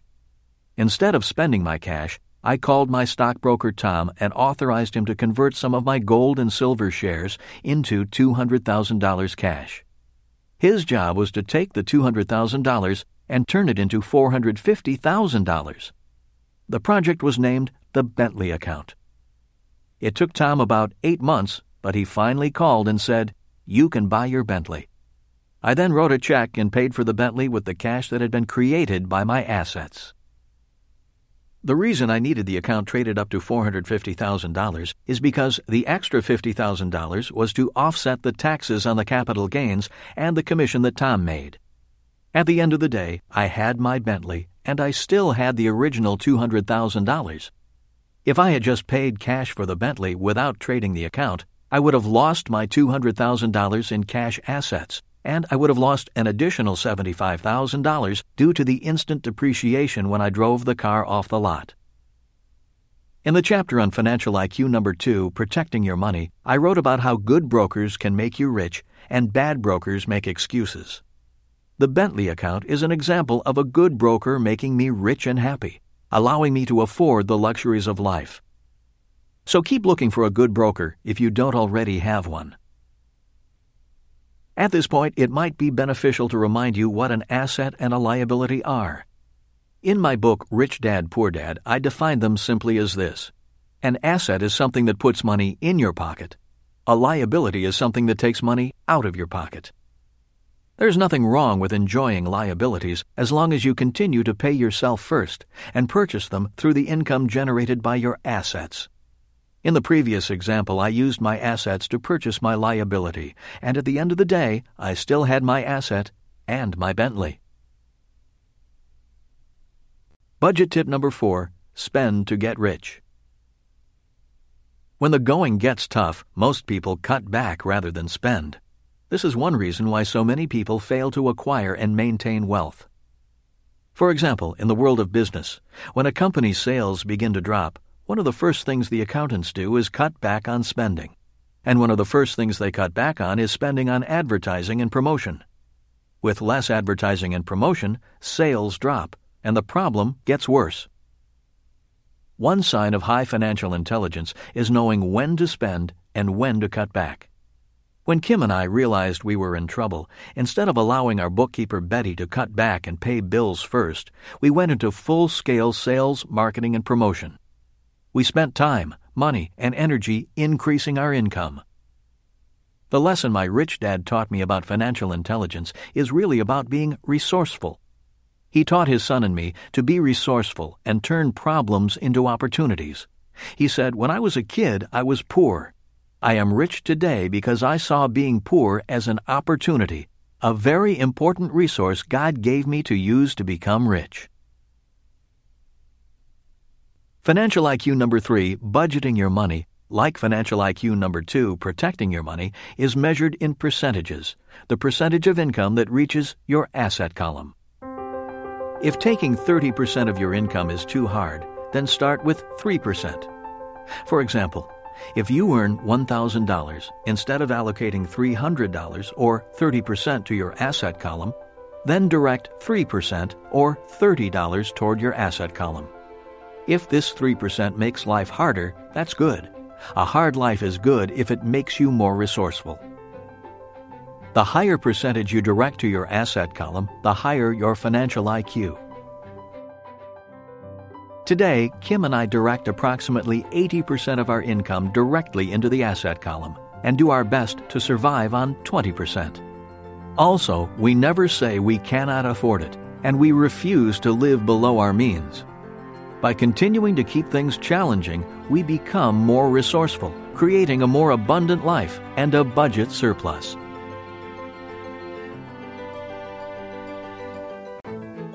Chapter 6. Financial IQ number 4, Leveraging Your Money. On August 9, 2007, the stock market plunged nearly 400 points. The Federal Reserve and central banks around the world began injecting billions in cash into the economy to make sure the panic did not spread. The market was still nervous the next day. As I was getting ready for the day, a newscaster on a morning television program was interviewing 3 financial planners and getting their opinions. Their unanimous advice was, don't panic, stay the course. When asked for further advice, all 3 said, save money, get out of debt, and invest for the long term in a well-diversified portfolio of mutual funds. As I finished shaving, I wondered if these financial experts had all gone to the same school for parrots. Finally, one advisor took a moment to say something different. She began by condemning the real estate market for causing the mess in the stock market, blaming greedy investors, unscrupulous real estate agents, and predatory mortgage lenders for causing the subprime mortgage mess, which led to the crash in the stock market. This advisor said, I told my clients that real estate was risky, and my advice has not changed. Real estate is a risky investment, and investors should invest for the long term in blue-chip stocks and mutual funds. As the financial planner on television was ending her attack on real estate, my wife Kim walked into the room and said, Remember, we have a closing today on the 300-unit apartment house. Nodding my head, I said, I'll be there. As I finished dressing, I thought, it's funny the financial advisor's saying that investing in real estate is risky. The real estate markets are crashing at the same time Kim and I are buying a $17 million apartment house in Tulsa, Oklahoma, and we are excited about it. Are we on the same planet? So what is the difference between the financial planner who was negative on real estate and why was I excited about buying more property? The answers to that question are found in this chapter through 2 financial concepts, control and leverage. The new capitalism puts millions of workers' money into investments that allow them very little control or leverage. Because I have control over my investments, I am not as affected by market crashes. Because I have control, I am confident about using a lot more leverage. So what is leverage? In very simple terms, the definition of leverage is doing more with less. A person who puts money in the bank, for example, has no leverage. It's the person's money. $1 in savings has a leverage factor of 1 to 1. The saver puts up all the money. For my investment in the 300-unit apartment house, my banker put up 80% of the $17 million real estate investment. By using my banker's money, my leverage is 1 to 4. For every dollar I invest in the deal, the bank lends me $4. So why did the financial planner on TV say that real estate was such a risky investment? Once again, the answer is control. If an investor lacks the financial intelligence to control the investment, the use of leverage is very risky.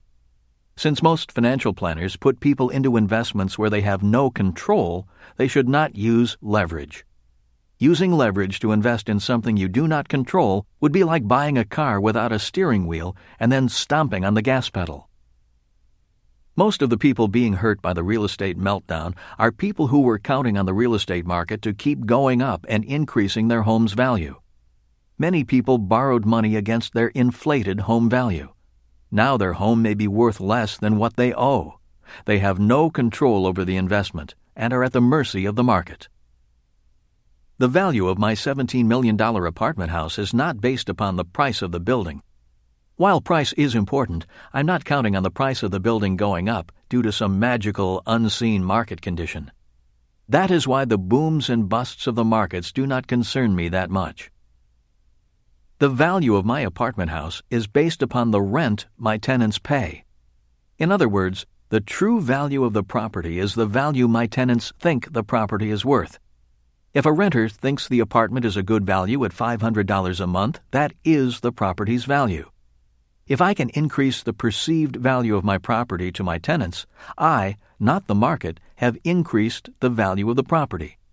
If I increase rents without an increase in perceived value, the tenant moves to the community down the street. The value of rental real estate, in this case my apartment houses, is dependent on jobs, salaries, demographics, local industry, and supply and demand of affordable housing. In a housing crash, the demand for rental units often goes up, which means demand and rents go up. If rents go up, the value of my rental real estate may go up, even if the value of residential real estate is coming down. There are 3 specific reasons why I'm not concerned about market crashes when it comes to the purchase of my 300-unit apartment house. One reason is because Tulsa, Oklahoma is an oil boomtown. High-paying jobs are plentiful. The oil industry needs workers, and transient workers need rental housing. The second reason is because a local college near the apartment house is doubling its number of students, but not the number of on-campus housing units, which increases demand for rental apartments. As many of you know, there is another baby boom, commonly referred to as the Echo Boomers, a generation just now entering college, which is 73 million strong. A majority of them will be renters. The third reason is because the fixed interest rate on the existing loan is very low. Low interest payments, lower expenses, and increasing income will increase property value, not market fluctuations. This means the 300-unit apartment house offers me both control and leverage. My job as an investor on this apartment house is to increase my leverage from 1 to 4 to possibly 1 to 10. That is, doubling the value of the property through operations, not the market. I can do this as long as I have control. Leverage is not risky. Many financial advisors will tell you that higher returns mean higher risk. In other words, leverage is risky. That is absolutely false. Leverage is only risky when people invest in assets that they have no control over. If a person has control, leverage can be applied with very little risk. The reason most financial advisors say that higher returns means higher risk is simply because they sell only investments that allow very little control. As mentioned above, my $17 million apartment house in Tulsa is a good investment to use leverage with because I have control over the operations, and the operations, that is, income collected through rents, determine the value of the investment. A house is not a good investment, and leverage is risky with a house because you do not control the value of the house. The value of a house is based on the market and the purchasing power of the currency it was purchased with. These things are out of your control. What is control? The major flaw in paper assets, such as savings, stocks, bonds, mutual funds, and index funds, is the lack of control. And because you have no control, it is difficult and risky to apply leverage.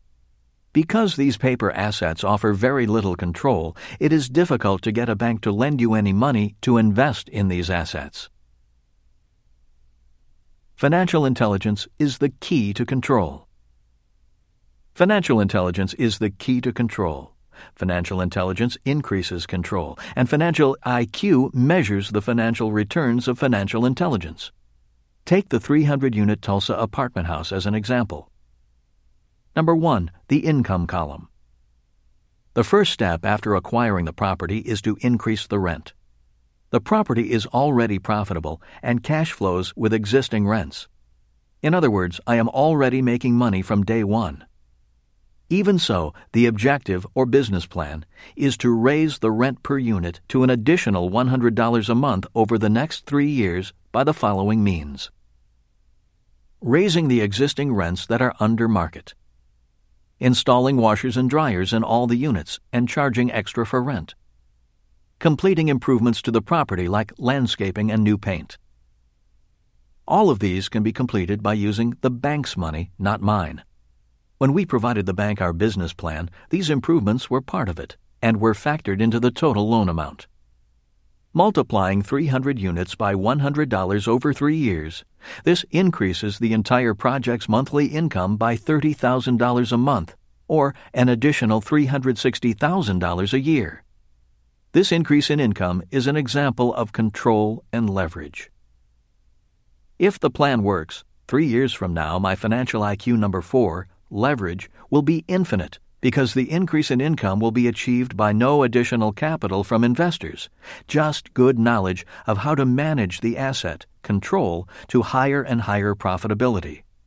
The increase in financial IQ is infinite because the increase in income will be achieved by using investor control and the bank's money.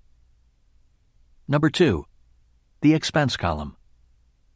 The next controllable objective is to lower expenses. This is done in different ways. One specific example is by reducing labor costs through reduced administrative costs. Since we own other properties, many costs can be brought back to the main company. These are sometimes called back office expenses. They are the cost of accountants, bookkeepers, attorneys, and administrative staff. Other expenses that can come down are insurance, property taxes, water consumption, maintenance, and landscaping through better cost management and economy of scale. Also, expenses can be reduced and income can go up by keeping turnover low, the time it takes to re-rent an apartment. For example, the moment a tenant informs the management company that he or she is leaving, an ad is run advertising the apartment's availability. Once vacated, the cleaning crew comes in that day and the apartment is ready to show to a potential new tenant that night. And in many cases, an apartment is rented before the existing tenant even moves out. Obviously, many incompetent investors fail to reduce expenses and actually increase them, making the property a bad investment. Often they fail to manage the quality of tenants and the attractiveness of the property because they are trying to save money. In most cases, the property goes down in value. It's these poorly run properties that we like to buy because we can turn them into good investments through good property management. In other words, we make good money from bad investors. Property management is a key control. As you know, property management is one of the keys to profitability of real estate. Property management is a key control. Like most investors, I hate property management. That is why I have Ken McElroy, author of the ABCs of Real Estate Investing, as a partner. His company is absolutely the best. If you would like more information on property management or how to increase the value of real estate through property management, the Rich Dad Company offers several books and audio products created by my friend and investment partner Ken, whose company is a leading property management company in the southwestern United States. One of the reasons why I stay clear of most stocks and mutual funds is because I have no control over expenses, especially management salaries, bonuses, and fees. It makes me sick to read about a greedy CEO's increase in pay even as shareholder value drops. Number 3. The liability column. My 300-unit apartment house had an existing mortgage interest rate of just 4.95%. The low interest rate increases the asset value of the entire property. By adding a second mortgage at 6.5%, we created a blended rate of about 5.5%. 4.9% plus 6.5% equals 5.5%. This low interest rate is an important control and leverage. A percentage point on millions of dollars has a great impact on net income. For example, a 1% savings on a $10 million mortgage is $100,000 in extra income annually. Number 4. The asset column. By increasing rents, reducing expenses, and reducing debt, or interest on debt, the asset value of the property increases. Before going on into higher forms of leverage and control, I believe it is important to recap and review the points covered so far before getting more complex. These are the 7 points. Point number 1. There are many types of leverage. The financial leverage most people are familiar with is the leverage of debt, that is OPM, or other people's money. All 5 financial intelligences, which are increasing income, protection from predators, budgeting, leverage, and information, are forms of leverage. Leverage is anything that makes your job a little easier. It's easier to move a heavy object with a forklift, and it's easier to make a sophisticated investment decision with a higher financial IQ. Point number 2. Most investors invest in paper assets they have very little control over. Examples of paper assets are savings, stocks, bonds, and mutual funds and index funds. Because these assets allow little to no control, these investors have very little leverage and low returns on investment and reflect a low financial IQ. An example of low financial IQ is a 5% return on savings, paying taxes on that return, and then having inflation almost wipe out its value. Point number 3. An increase in returns does not mean an increase in risk. When financial advisors say that an increase in returns means an increase in risk, they are right when speaking about paper assets. They are wrong when speaking for all assets. Assets, such as a business or real estate, require more financial intelligence, allow for more financial control, and permit a higher degree of leverage with very low risk. The key to low risk is higher financial intelligence. This is why I recommend that people start small and stay small as they allow their financial intelligence to increase. With an increase in financial intelligence, their returns on their investments increase. Point number 4. Most financial advisors are not investors. Financial advisors are simply salespeople. Most financial advisors, even many real estate brokers, invest only in paper assets if they invest at all. Most have very little leverage professionally and financially. In many cases, their professional and financial leverage ratios are 1-to-1. A 1-to-1 professional ratio means they get paid for their work and only their work. A day's pay for a day's work. As a business owner, I have thousands of people working to assist me. As an investor, like in the example of the Tulsa apartment house, I have 300 tenants helping me pay for my investment, the bank lending me $4 for every one of my dollars, and the tax department giving me tax breaks on my income. These are examples of different types of leverage. Point number 5. Financial education increases financial intelligence. Most people invest in paper assets, such as savings, stocks, bonds, and mutual and index funds, because they do not need or want control. All they want is to turn their money over to an investment advisor who hopefully does a good job, out of sight, out of mind. If people want more control, the first thing they need to control is their financial education, which increases their financial intelligence and hopefully increases their financial controls and leverage ratios. Point number 6. Leverage can work in 2 ways. Leverage can make you rich, and leverage can make you poor. This is why leverage requires financial intelligence and financial controls. With stocks, a trader can use the leverage of options. If a trader thinks the market is going up, they may use a call option, which is the right to purchase a stock at a certain price within a certain time.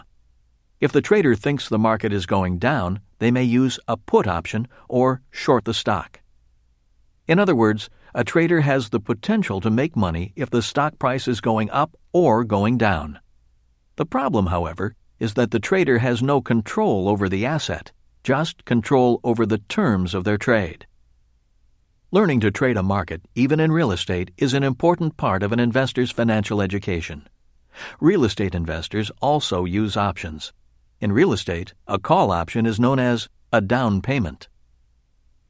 Since most of my investment in real estate is based upon rental prices and operating costs of a property, up and down markets in real estate do not affect me as much. While I do occasionally flip a property, especially if someone is willing to pay me a ridiculous price for it, as a practice, I would rather buy a property and collect rent and other income for a long time. Then I look for another property to buy and hold. Point number 7. When most financial advisors recommend diversification, they are not really diversifying. There are 2 reasons why the diversification they recommend is not diversification. The first reason is that financial advisors invest in only one category of asset, paper assets. As the market crash of August 9 and 10, 2007 revealed, diversification did not protect paper asset values. The second reason is that a mutual fund is already a diversified investment. It is a hodgepodge of good and bad stocks. Professional investors don't diversify. As Warren Buffett says, diversification is a protection against ignorance. Diversification is not required if a person knows what they are doing. Instead of diversifying, professional investors do 2 things. One is to focus only on great investments. This saves money and increases returns. The second is to hedge. Hedging is another term for insurance. For example, my 300-unit apartment house is required by the bank to have all sorts of insurance. If the property burns down, insurance pays my mortgage and rebuilds the building.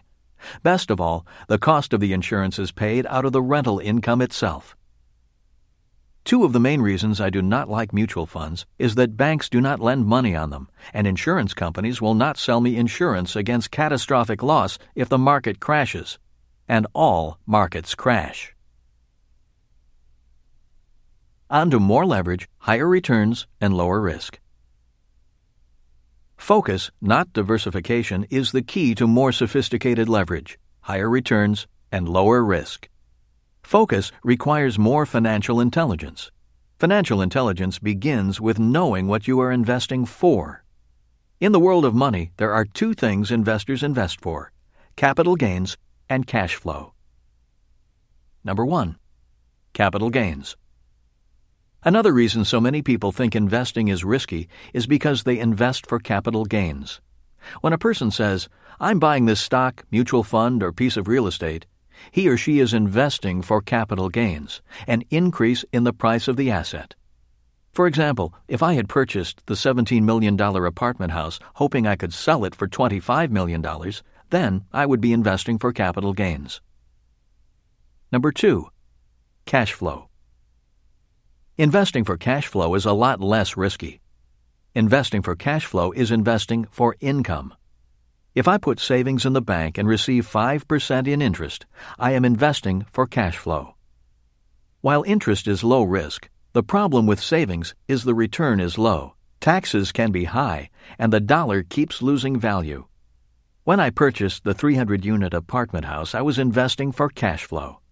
The difference is, I was investing for cash flow using my banker's money for a higher return on investment and paying less in taxes. That is a better use of leverage. What are you investing for? Most financial advisors recommend that a person invest in growth funds when he or she is young. Investing for growth is investing for capital gains. They advise older investors to then shift their growth funds into income funds or annuities. In other words, invest for cash flow when you are older. They believe cash flow is less risky and more certain. When it comes to capital gains or cash flow, there are three general types of investors. They are: Number 1. Those who invest only for capital gains. In the world of stocks, these people are called traders, and in the real estate market they are called flippers. Their investment objectives are generally to buy low and sell high. When you look at the cash flow quadrant, traders and flippers are actually in the self-employed quadrant, not the investor quadrant. They are considered professional traders, not investors. On top of that, in America, traders and flippers are taxed at the higher self-employed quadrant tax rates and do not enjoy the benefits of the tax breaks the investor quadrant receives. Number 2. Those who invest only for cash flow. Many investors like savings or bonds because of the steady income. Some investors love municipal bonds because they pay a tax-free return. For example, if an investor buys a tax-free municipal bond paying 7% interest, the effective return on investment, ROI, is the same as receiving a 9% taxable return. Number 3. The investor who invests for capital gains as well as cash flow. Years ago, old-time stock investors invested for both capital gains and cash flow. Old-timers still talk about the price of a stock going up, as well as paying the investor a dividend. But that was in the old economy, the old capitalism. In the new capitalism, most paper investors are looking for the quick buck to make a killing. Today, the big investment houses are hiring the smartest whiz kids out of college and using computer models to look for the slightest market patterns they can exploit. For example, if the computer picks up a 1% differential, let's say in tech stocks, the investment house will bet millions of dollars hoping to gain 1% on millions of dollars in a few hours. This is very high leverage and very risky. These computer models also cause a lot of the volatility in the markets. When the stock market announces that program trading has been halted, it is talking about these computer programs being halted. The markets crash if the computers say sell. If the computers say buy, the markets boom, and then they crash. In other words, prices can go up or down for no fundamental or business reasons at all.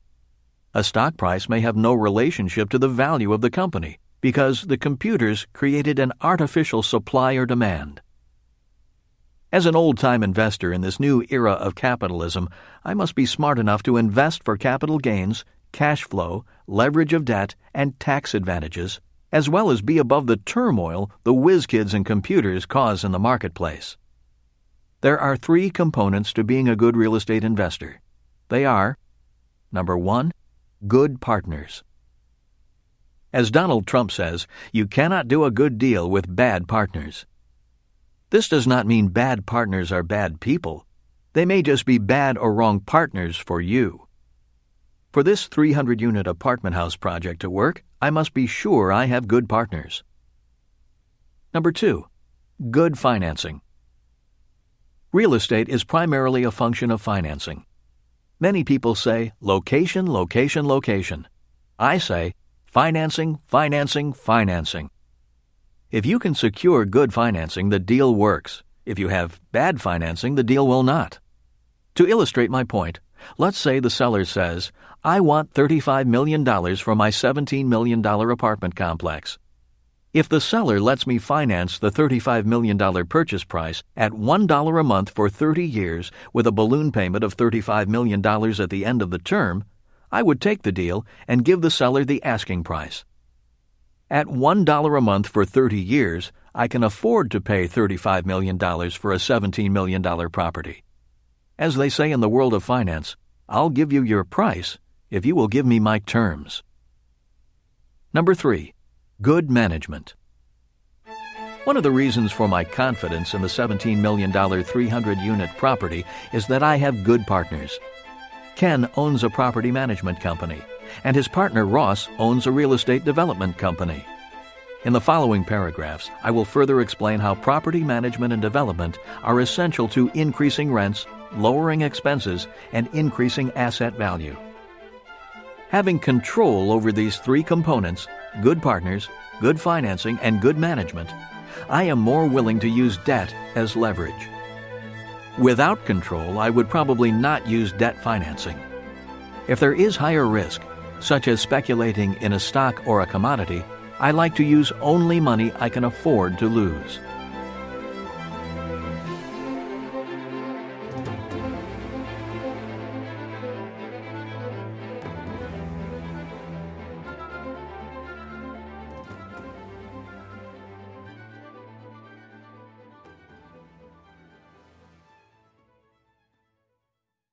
Higher returns with less risk. I'm going to further explain my confidence in the investment thanks to my partners and having control over the 300-unit apartment project, why I am willing to use a lot of leverage, why I believe the risk is low, how I make more money, and how I pay less in taxes. There are 3 more advanced investment strategies that require a higher level of financial intelligence. The 3 advanced leverage strategies are OPM, ROI, and IRR. Number 1, OPM, other people's money. There are many ways to use OPM. With the 300-unit apartment building, I am using 80% leverage. First of all, the beauty of using the bank's money is that it is tax-free money. The other benefits of the bank's money are I keep the appreciation, cash flow income, tax benefits, and amortization. The bank puts up 80% of the money, but I receive 100% of the benefits. What a great partner! Number 2, ROI, return on investment. A confusing concept for many investors is the return on their money, or ROI. For example, when you read financial publications, many mutual funds claim they have gone up by 10%. But my question is, did any of that 10% return to the investor? And how did they measure that 10%? Some funds measure the 10% by the price of the shares in the fund going up. For example, if a year ago the price per share in the fund was $10, and today it's $11, they can claim a 10% return. In this case, the return was measured in capital gains. As an investor who invests for both capital gains and cash flow, the only return I count is the cash flow. For example, if I invest $10 and each year after taxes I put $1 in my pocket from cash flow, my return is 10%.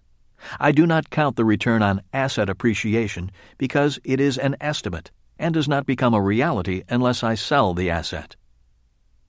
The difference is that one measure of the ROI is in the price of the stock, and the other measure of ROI is money in my pocket. I actually want both, 10% in asset appreciation and 10% cash in my pocket. But cash flow is the only return that can be tangibly measured while I hold the asset. More leverage, higher returns. The reason leverage is so important is because the higher the leverage, the higher the return. For example, if I buy a $100,000 rental unit with my money and I receive $10,000 a year net income, my cash-on-cash return is 10%. If I borrow $50,000 and am still able to receive a $10,000 return, my cash-on-cash return is 20%. If I finance the entire $100,000 and still receive a $10,000 return, my return is infinite. Infinite returns mean money for nothing. $10,000 flows into my pocket and nothing comes out. The renters cover my expense, and I receive the income. Money for nothing. In my next example, again using the 300-unit apartment house, I will explain how I receive an infinite return by using leverage. The way this will be done is by raising rents and adding washers and dryers to each of the 300 units. The net $100 a month increase in rents is due to increased rents to match the competition, upgrades to the exterior, and fitting each unit with washers and dryers. This $100 a month increase in income is a 100% financed transaction. We get extra money from the bank to do the renovations. We have the control. The increase in debt is more than covered by our increase in income. This extra $100 is technically an infinite return because all the expense is fronted by the bank and all the returns come to me. The increase of $100 per month is multiplied by 300 units. This is an increase in gross income of $30,000 a month and $360,000 a year on top of the cash flow we are already getting. This $360,000 is an infinite return measured by cash flow in hand, not some fictitious capital gain on paper. In summary, the bank puts up 100% of the money for these improvements, and we receive the increase in income. The tenants pay for expenses and the mortgage. Number 3, IRR, or internal rate of return.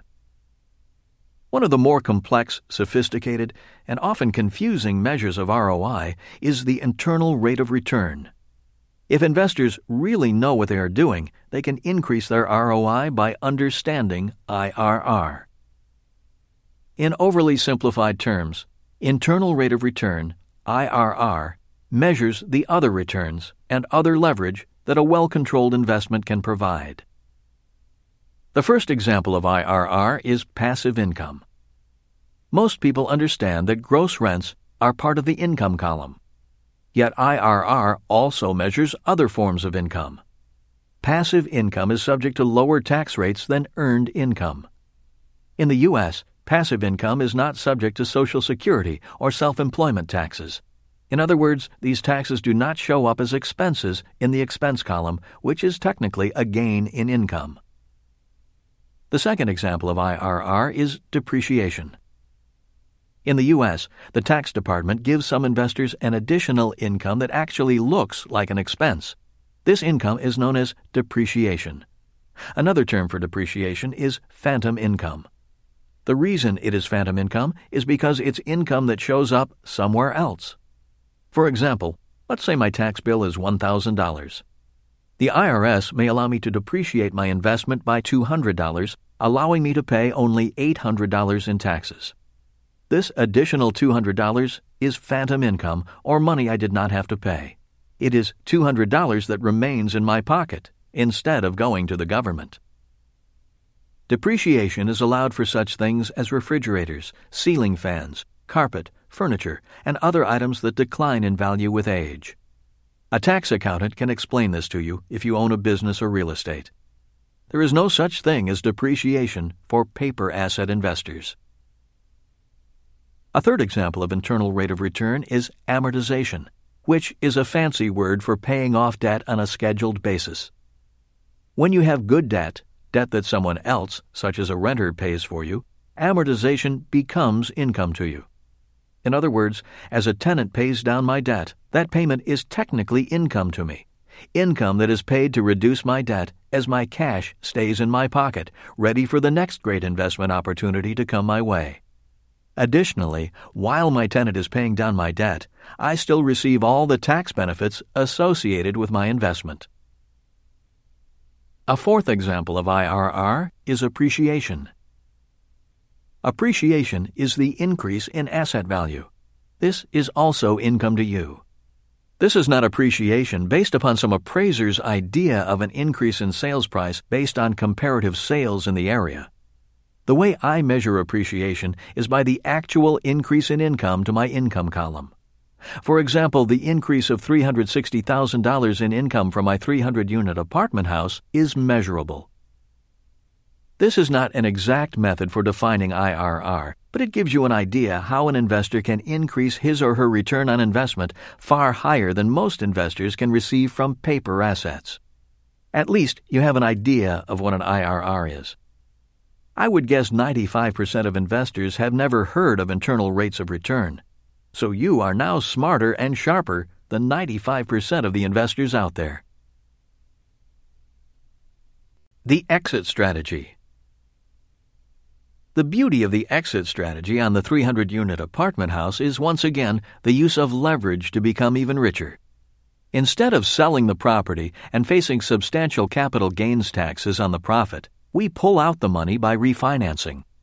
We are able to do this because we have increased the value of the property through our improvements in management. The bank recognizes this increase in value, and we are able to borrow against it. By leveraging the property's value, we pull money out of the property tax-free, and the improved operations more than cover the higher mortgage payment through higher income. By borrowing rather than selling, we get our down payment back tax-free, and we get to keep the asset. At this point, the property's income is an infinite return because we have no money invested in the deal, yet we receive the income. This is the ultimate leverage. Let's say after 5 years we are able to refinance the property and pull out $4 million tax-free. The $4 million refinanced dollars go to the investors and pay back all initial equity and then some. Even better, we still maintain control over the 300 units, and the increased mortgage payment of $280,000 is paid for by the $360,000 increase in income. The $360,000 increase in rental income minus $280,000 in increased interest expense leaves a net $80,000 in passive income.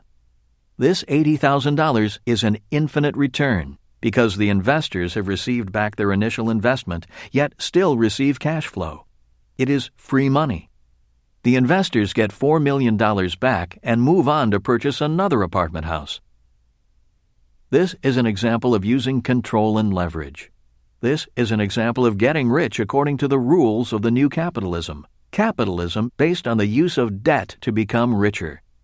Rather than working hard to get out of debt, as those who follow the rules of old capitalism do, we work hard to find ways to get into more good debt and use more leverage.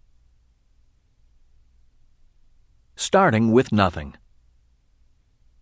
To some of you, a $17 million 300-unit apartment building sounds like a big investment. 10 years ago, buying a 300-unit apartment seemed big to Kim and me. 10 years from now, I am certain it will seem like a small investment. Kim, Ken, and I are already planning much bigger projects to take on. Donald Trump and I are looking at a massive project not far from my home, a project we will break ground on in 10 years. I mention the size and dollar amounts of projects to make 3 points. Number 1. Being born poor and financially uneducated does not mean you cannot become rich. Very few people are born rich enough to buy a $17 million apartment complex, and no one is born smart enough to acquire, finance, and manage a 300-unit apartment complex by themselves. In other words, not having any money or financial education isn't an excuse not to get started. Number 2. Start small and take baby steps. In 1989, Kim's first investment was a $45,000 two-bedroom, one-bath home in Portland, Oregon.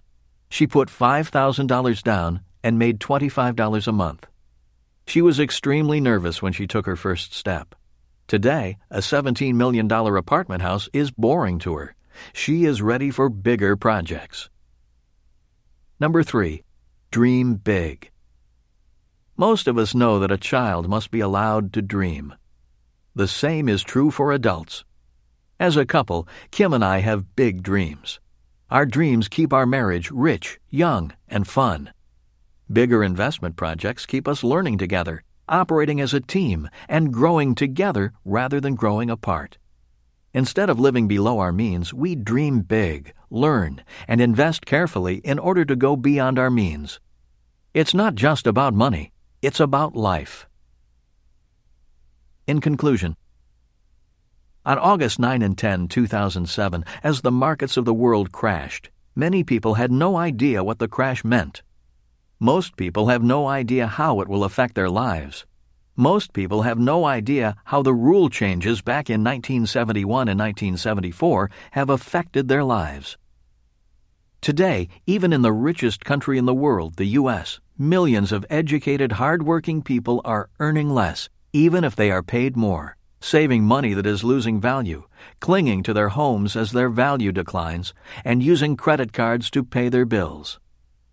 To make matters worse, because of a market crash, millions of educated, hard-working people think that investing is risky, and to attain higher returns means you have to take on greater risks.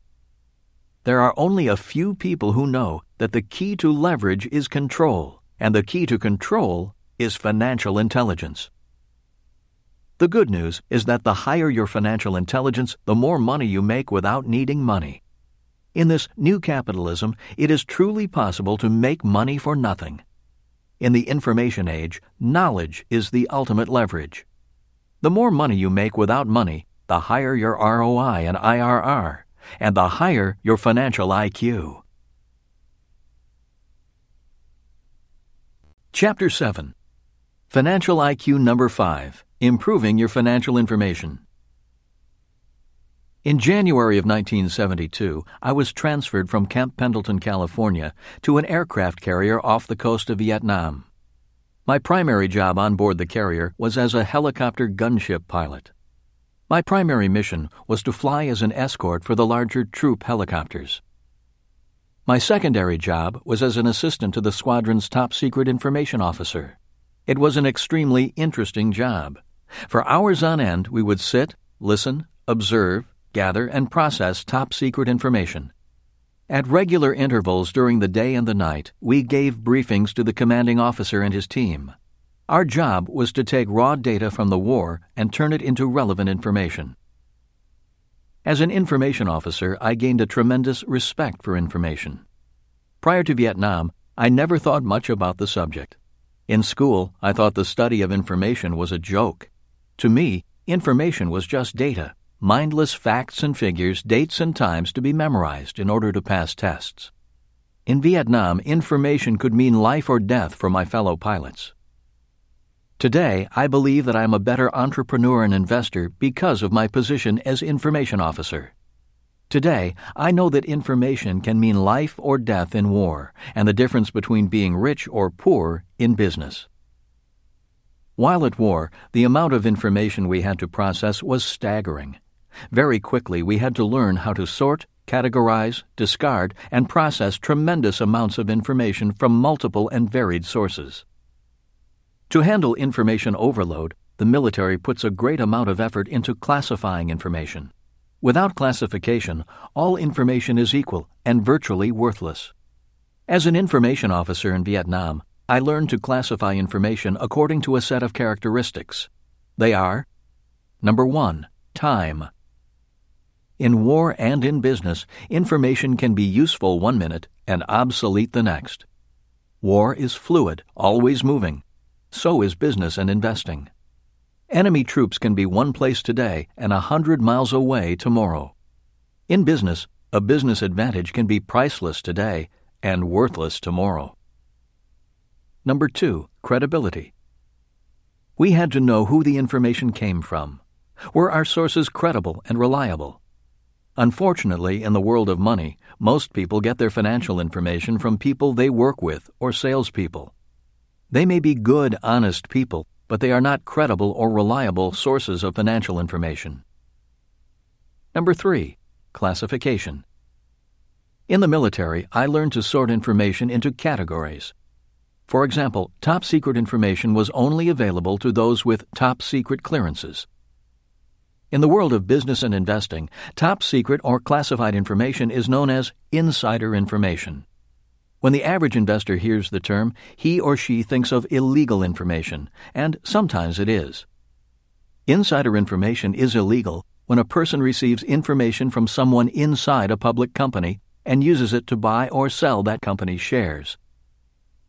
In reality, all information is inside information. A more important question is, how far from the inside are you? By the time a person hears a hot tip about a company's new product or news that a company is in trouble, people on the inside and close to the inside have already traded on that information. The battle has already been won, and the average investor has lost. Let me make it clear that I do not encourage or condone illegal insider trading. The distinction I want to make is about the importance of being on the inside and getting close to the information. One of the reasons I love being an entrepreneur and a real estate investor is because I am a legal insider who can trade on inside information. Since I am not a public company, I can also freely tell my friends what I know and how I am investing. One of the main reasons my rich dad encouraged me to develop my financial intelligence is so I could have access to inside information. The closer to the inside your information, the richer you become. Number 4, relative information. Watching battlefield information change day by day, we as information officers were able to interpret past and present information to forecast future information. For example, if we knew that the enemy troops were in one position on Tuesday, another position on Wednesday, and another position on Thursday, we could begin to predict where they were going and what their objectives might be. In other words, we had to know how information related to other information. In the world of business and investing, this past, present, and future information gathering is known as watching the trends. Number 5, deceptive information. In war, the enemy would often try to deceive us by sending deceptive information. They occasionally did this by using diversionary tactics. For example, they might move a large number of troops and equipment, making a lot of noise and dust just to distract us from their real motives and objectives. Or they allowed us to capture one of their troops who provided erroneous information. Business and investing are rampant with deceptive information.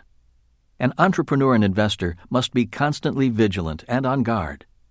For example, many times a financial expert will tell you something and then do the opposite. This person may go on television and say he is bullish on a stock and is buying it.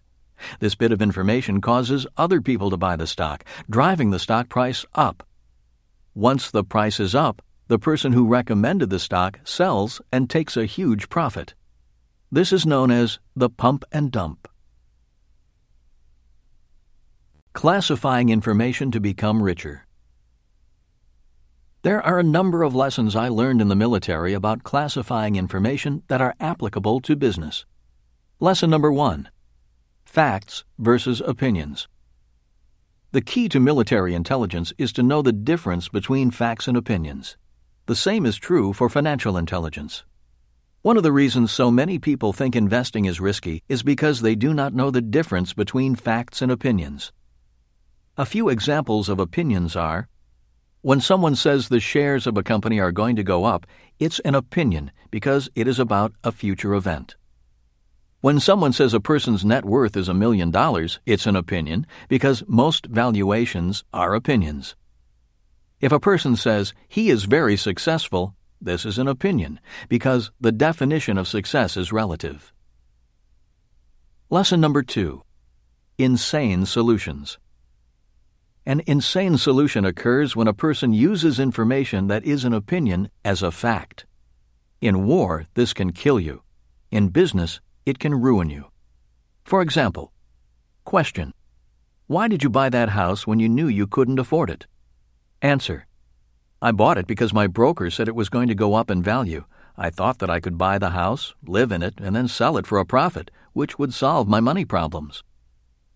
Question: why do you invest in those mutual funds? Answer: because my supervisor told me to. She said it was a good investment. Lesson number 3. Risky actions. In war, if you didn't verify information and acted on it blindly, you risked death. A risky investor invests based on opinions.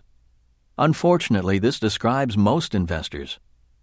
Since most investors invest for capital gains, their investment decision is based upon opinions about the future. Many investors invest in mutual funds based upon the opinion that the stock market goes up 8 to 10% per year. If the opinion is wrong, they lose. A smart investor knows the difference between facts and opinions. A cash flow investor invests for facts. If possible, a smart investor will invest using both opinion and facts, and invest for both cash flow and capital gains.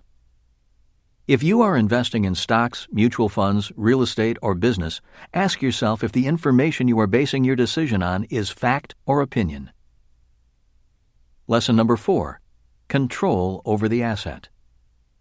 One important bit of information I want is how much control I have. In the previous chapter on Financial IQ number 4, Leveraging Your Money, I stated that it was important to invest with control before leverage. If I do not have control, I do not use much leverage. I control my asset value by controlling my rents. My asset value is not based upon a market appraisal, which is an opinion 99% of the time. Lesson number 5. What are the rules? Rules and laws are very important types of information. Many people get into trouble simply because they do not know the rules, ignore the rules, or break the rules. Personally, I never liked rules. In Vietnam, I liked them even less. One of the things I hated was that we fought according to one set of rules, and the enemy fought according to another. One rule I found ridiculous in war was the rule that we could not pursue the enemy across borders. The enemy would fight close to the border and then escape across it for safety. There were many times we had to break off a fight because the VC crossed back into Laos. It was my rich dad who changed my attitude towards rules. He said, if you play sports and there is no referee to enforce the rules, the game turns into chaos. If you drive on the highway and police do not enforce the rules, people die. This is why rules are important. Rules can make a person very rich or very poor. This is why information on rules is so important.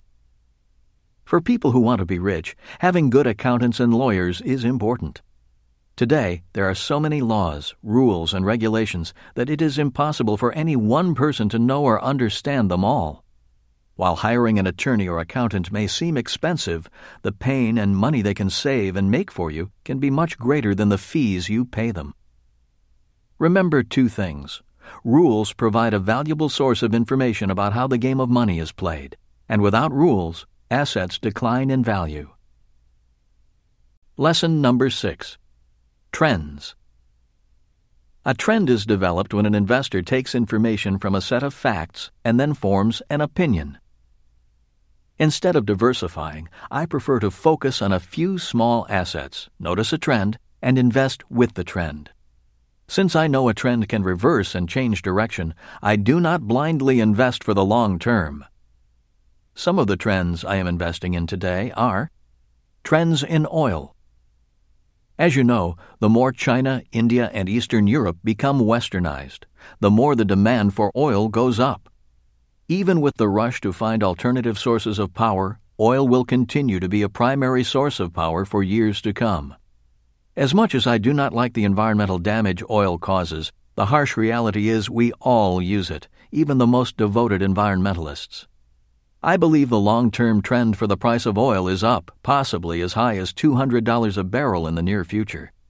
This high price will have serious repercussions upon the world economy, which will later lead to other trends worth following as alternative energy technology, such as solar power, makes advances. Trends in silver. I believe silver is the best investment in 2007. I believe it is a better investment than oil. There are two reasons I say this. The first reason is because silver is a consumable industrial metal. This means it's used up. Silver is the metal of choice for electronics. It is used in computers, cell phones, television sets, and other gadgets. It is estimated that 95% of all silver is already consumed. It is becoming scarcer. Gold is different. It is estimated that 95% of all gold ever found is still around. Instead of being consumed as silver is, gold is hoarded. In many ways, this makes silver more valuable than gold. The second reason is because silver is also a precious metal, a form of money. As the dollar drops in purchasing power, more people will look for anything that represents real money or at least holds its value. As I write, silver is very cheap when compared to gold.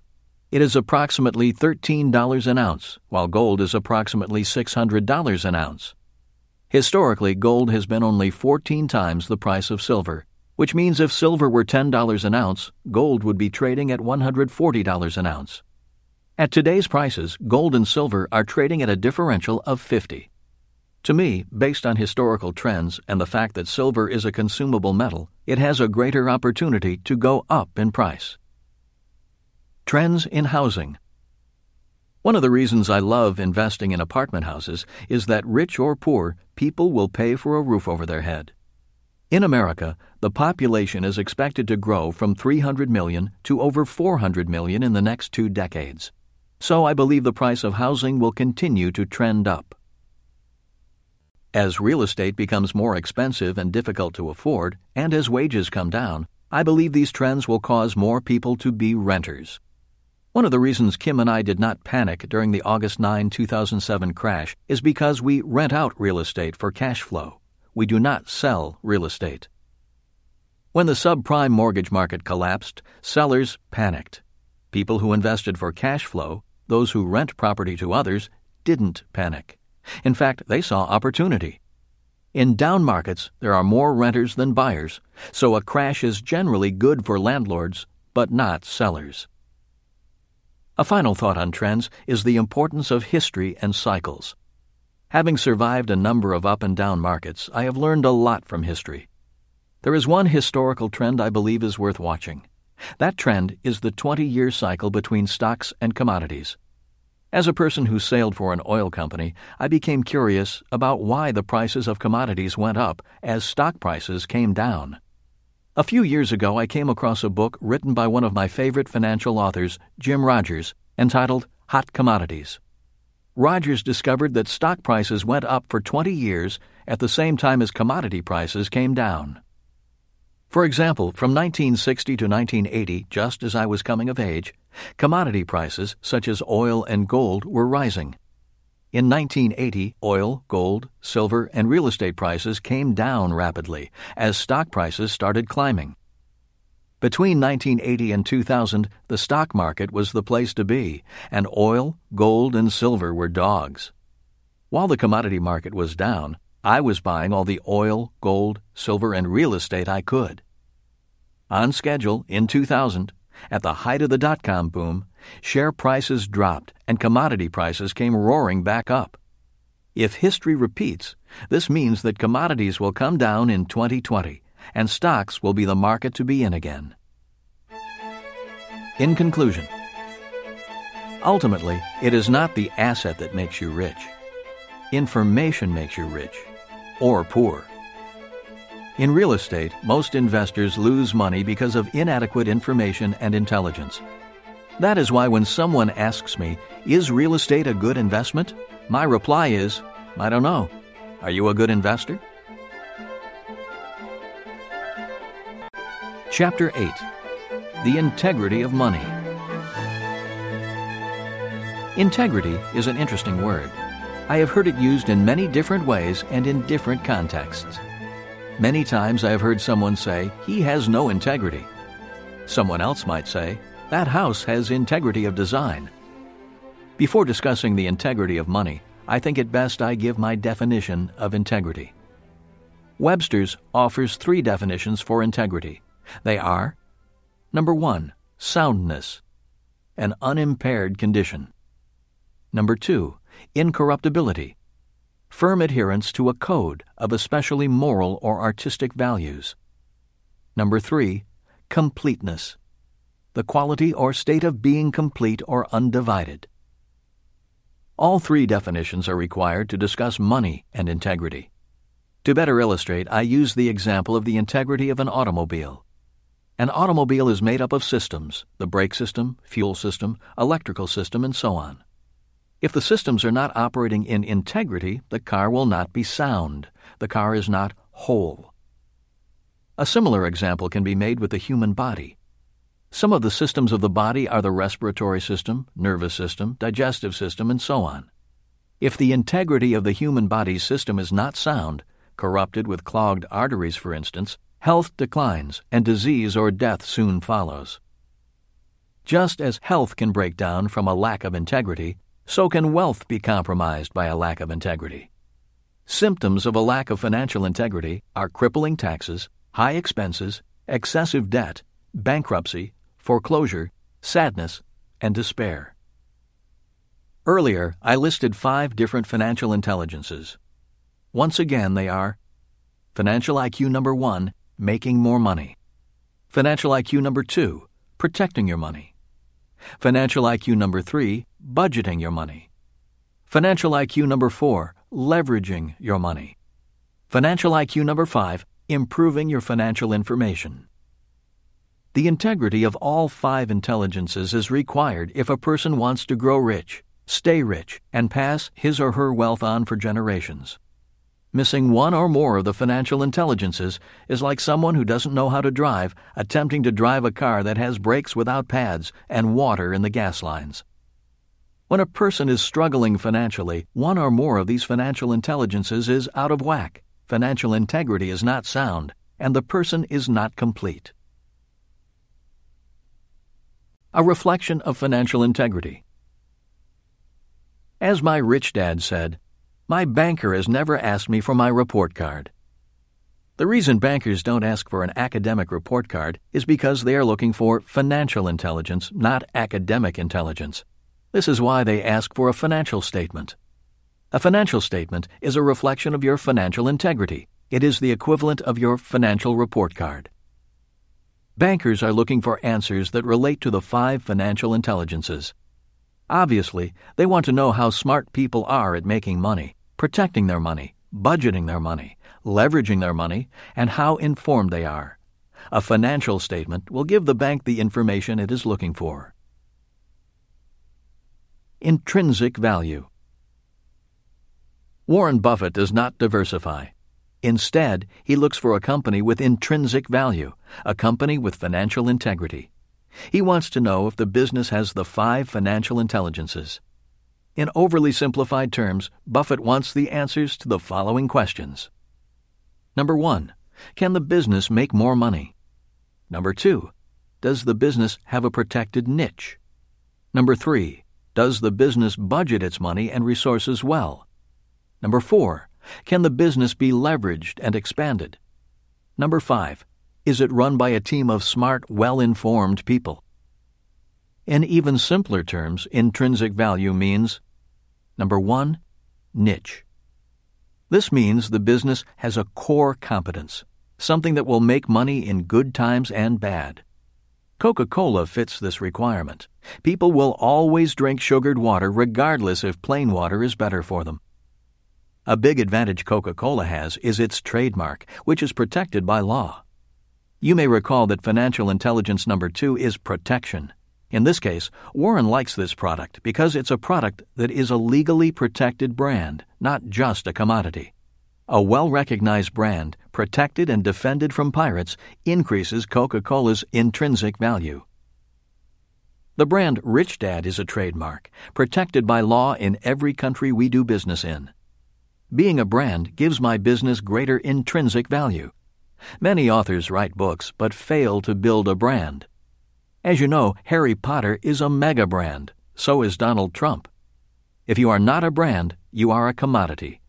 Brands have more intrinsic value, and to maintain this value, a brand must be true to its message and customers. A few years ago, a large mutual fund company approached me and asked if I would endorse its fund. Although the fee it would have paid me was very high, I turned the offer down. In my mind, endorsing a mutual fund would not be true to the Rich Dad brand. To me, it would have shown a lack of integrity, which would diminish the brand's intrinsic value. Number 2, leverage.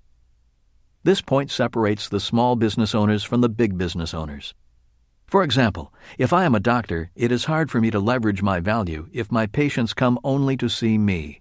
But if that same doctor invented a new cure or kind of medicine, then that doctor's medical intelligence can be leveraged via a product. The world is filled with small business owners and professionals who are not able to leverage because they are the product. Most employees fall into this category. Number 3, expandability. Once a product or business can be leveraged, the next question Warren wants to know is, how far can the leverage be expanded? Warren loves Coca-Cola because its leverage is expandable throughout the world. Warren says, every time someone in the world drinks a Coke, I make a little money. When I wrote Rich Dad, Poor Dad, the book was my leverage. Instead of my teaching in person, my book and my games could now do the teaching.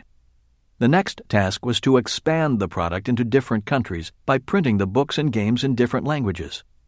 This was done by licensing the rights to produce Rich Dad products to businesses in different parts of the world. Instead of having my company print, inventory, and distribute my products, there are now publishers in 109 countries that do that for me. This is my example of leverage and then expandability. Number 4, predictability. What Warren Buffett wants to know is how predictable revenue is. He doesn't want peaks and valleys in income. He wants to know that come rain or shine, the money will come in like clockwork. One of the reasons I love my apartment houses is that rain or shine, the money comes in. I'm not worried about the price of real estate going up or coming down.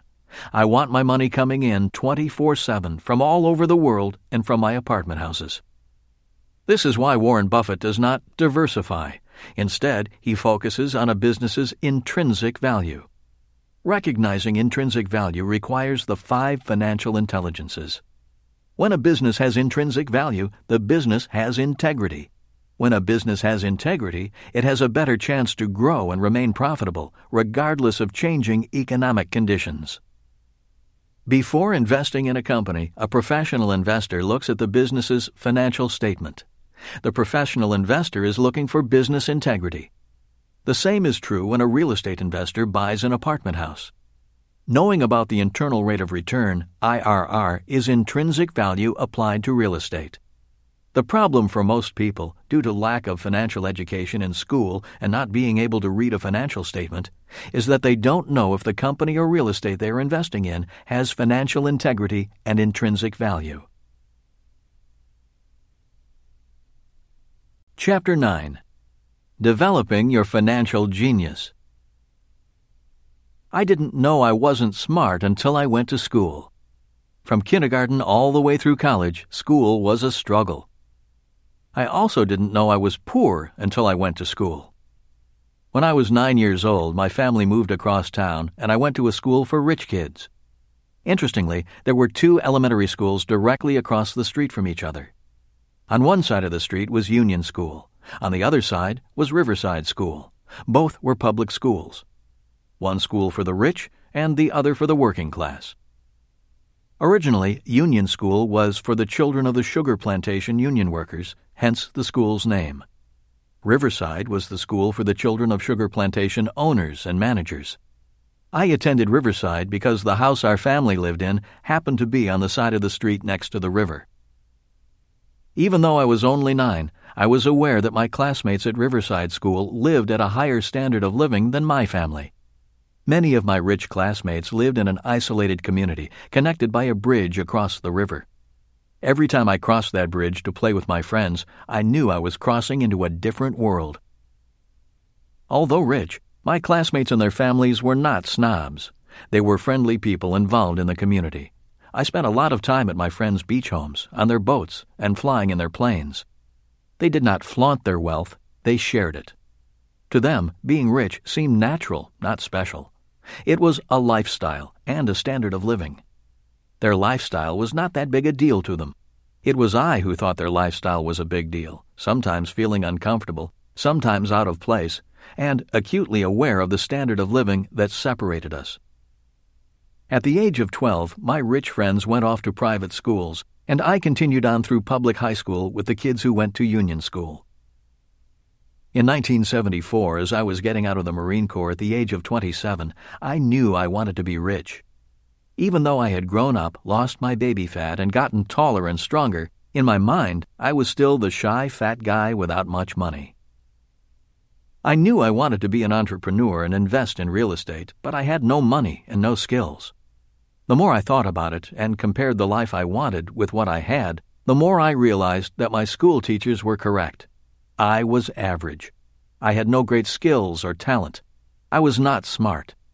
If I was going to be rich, I needed to find a way to be at least above my means in every way. Don't live below your means. Financial experts advise people to live below their means and diversify. To many people, this sounds like smart advice. The problem with following this advice is that you wind up average because it is average advice. It is not bad advice, it's just average financial advice. Besides, who wants to live below their means? I knew I needed to focus if I wanted a higher standard of living, a standard of living like my classmates who lived across the bridge. I decided the best way to beat the A students, the rich kids, the teachers who labeled me average, was to become rich. I was not angry with them, I was just tired of being average. I realized I could become richer than most people because when it came to money, most people were following below-average financial strategies and advice. I built and rebuilt several businesses from 1974 to 1984. I was determined to become an entrepreneur. Just like a baby who stands and falls a number of times before learning to walk, I stood and fell a number of times before walking as an entrepreneur. From 1984 to 1994, I became an educational entrepreneur because I became interested in how people learn. Although I disliked school, I enjoyed learning. Also, I wanted to know why I always felt stupid in class.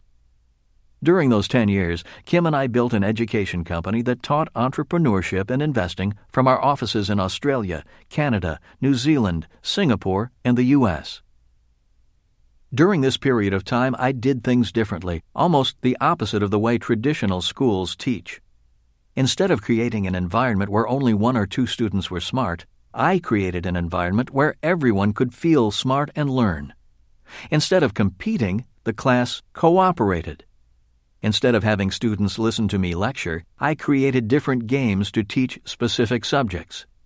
Instead of being bored, adult students were actively challenged and participated.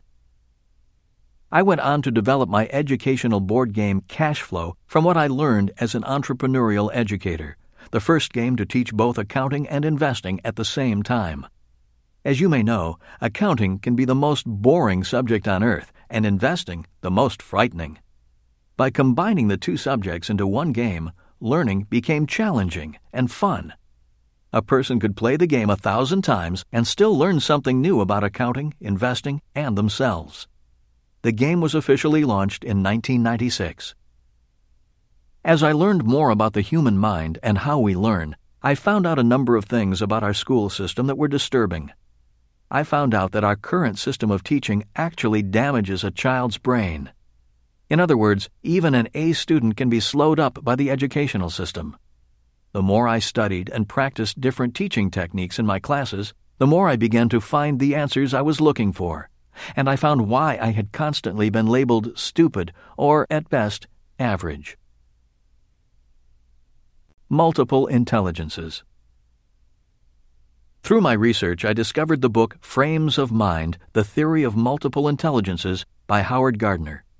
His book teaches that there are 7 intelligences. Number 1, linguistic. Number 2, logical mathematical. Number 3, musical. Number 4, bodily kinesthetic. Number 5, spatial. Number 6, interpersonal. Number 7, intrapersonal. His book validated what I intrinsically knew. I simply didn't have the intelligences recognized by the school system, which are predominantly linguistic and logical mathematical. This is one of the reasons I failed English twice in high school. I could not write, spell, or punctuate. I am not linguistic, and I am not logical. In my freshman year at the Merchant Marine Academy, English became my favorite subject because I had a great teacher. If not for that teacher, I might not be an author today. My English teacher at the academy had great interpersonal skills, which is why he could relate to me. I respected him. Instead of talking down to me, he inspired me. We could speak person to person rather than teacher to student. In his class, I wanted to be smart, and I wanted to learn. Instead of another F in English, I received a B. Later, as a Marine in Vietnam, it was my intrapersonal intelligence that kept me alive. Intrapersonal intelligence is the ability to control my emotions and get the job done, even if the job is life-threatening. Many people are not successful financially because their intrapersonal intelligence is weak. People with limited intrapersonal intelligences often say, "I need job security," or "that sounds risky." These are examples of emotions doing the thinking, not intrapersonal intelligence. As I studied more about Gardner and his theory of multiple intelligences, I realized that the A students were those who had high linguistic and logical mathematical intelligences. Reading, writing, and math were easy for them, but very difficult for me. My intelligence strengths were spatial, bodily kinesthetic, and intrapersonal, which is why I doodled in class, built a boat, and was not threatened or motivated when teachers told me I wouldn't get a good job if I didn't get good grades. At this time, you may want to ask yourself, of the 7 intelligences, which are you strongest at? 3 parts of the brain. Albert Einstein is credited with saying, "Imagination is more important than knowledge." As an entrepreneurial educator, I did a lot of research on the different parts of the brain. Boiling it all down to overly simplified terms, we have 3 basic parts to our brain: the left brain, the right brain, and the subconscious brain. The left brain is generally used for reading, writing, speaking, and logic. Kids who do well in school have well-developed left brains. From Gardner's work on multiple intelligences, the left brain would be most associated with linguistic, logical mathematical, and interpersonal intelligences. Writer, scientist, lawyer, accountant, and school teacher are professions for such people. The right brain is the part of the brain often associated with pictures, art, music, and other more nonlinear relationships, with creativity and imagination.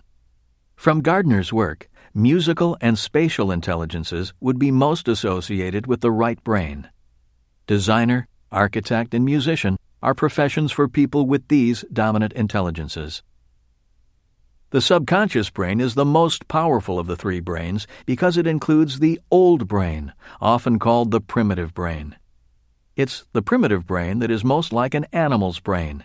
It does not think, but rather reacts, fights, flees, or freezes. From Gardner's work, the intrapersonal intelligence would most relate to the subconscious mind.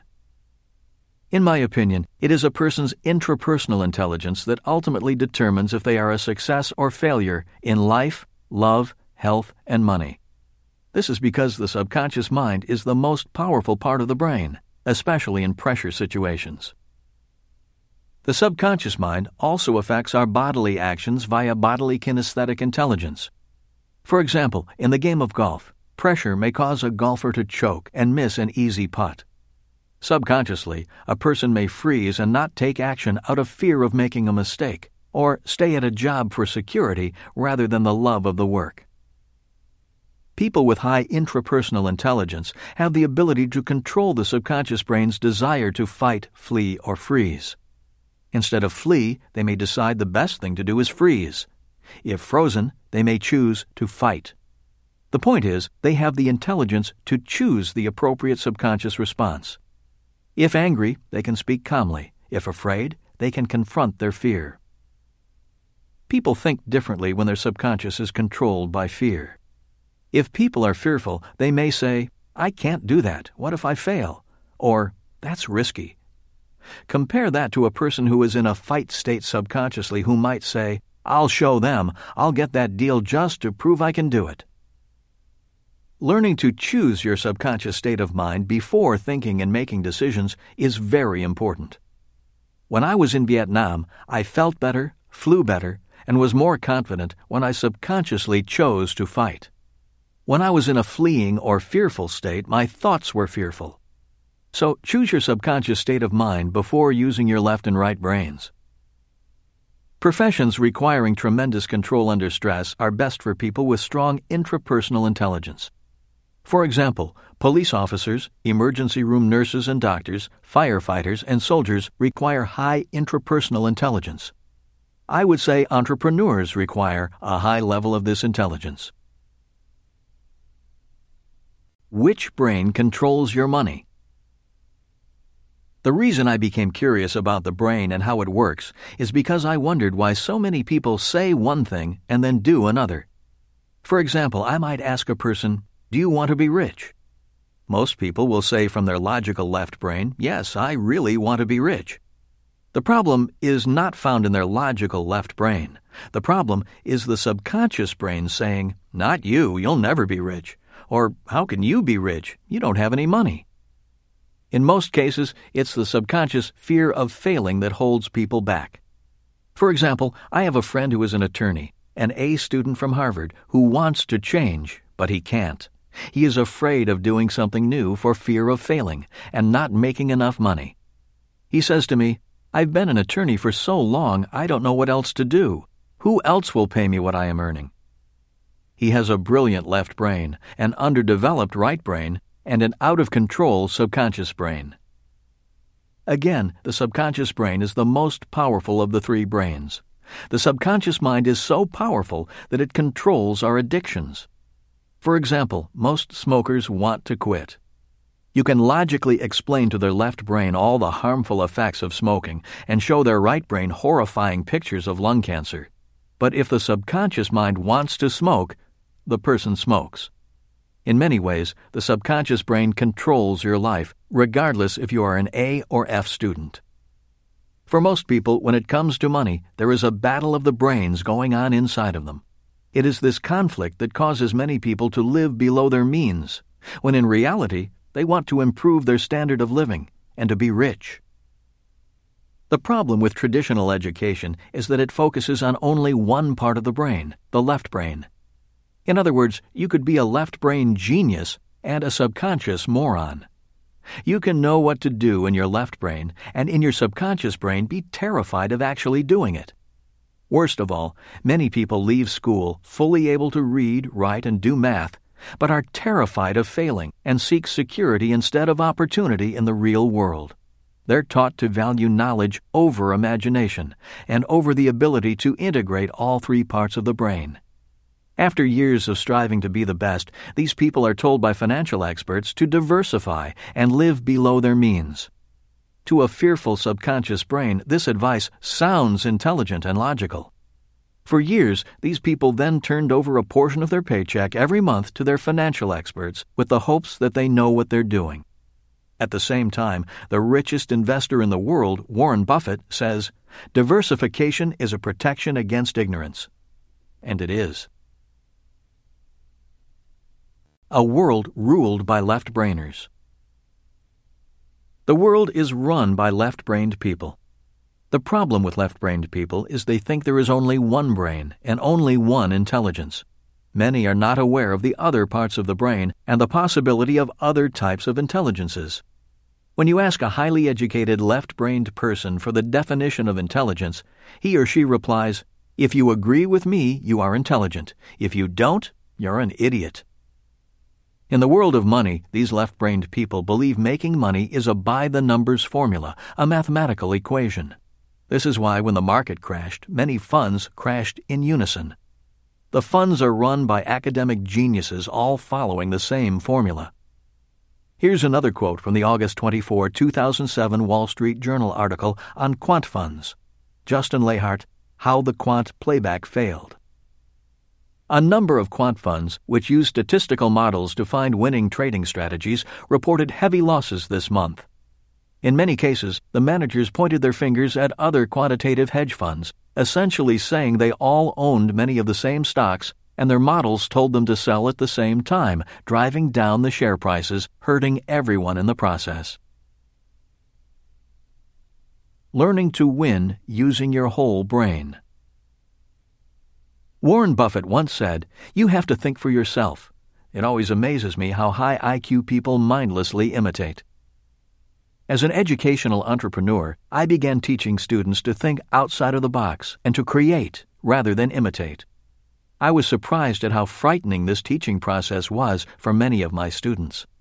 Most had been so frightened into needing job security, a magic formula for investing, and avoiding mistakes, that breaking the bonds of that fear was the hardest part of my job. These were smart, successful, well-educated people who wanted to make changes. Neuroscientists have recently discovered that the brain has mirror neurons.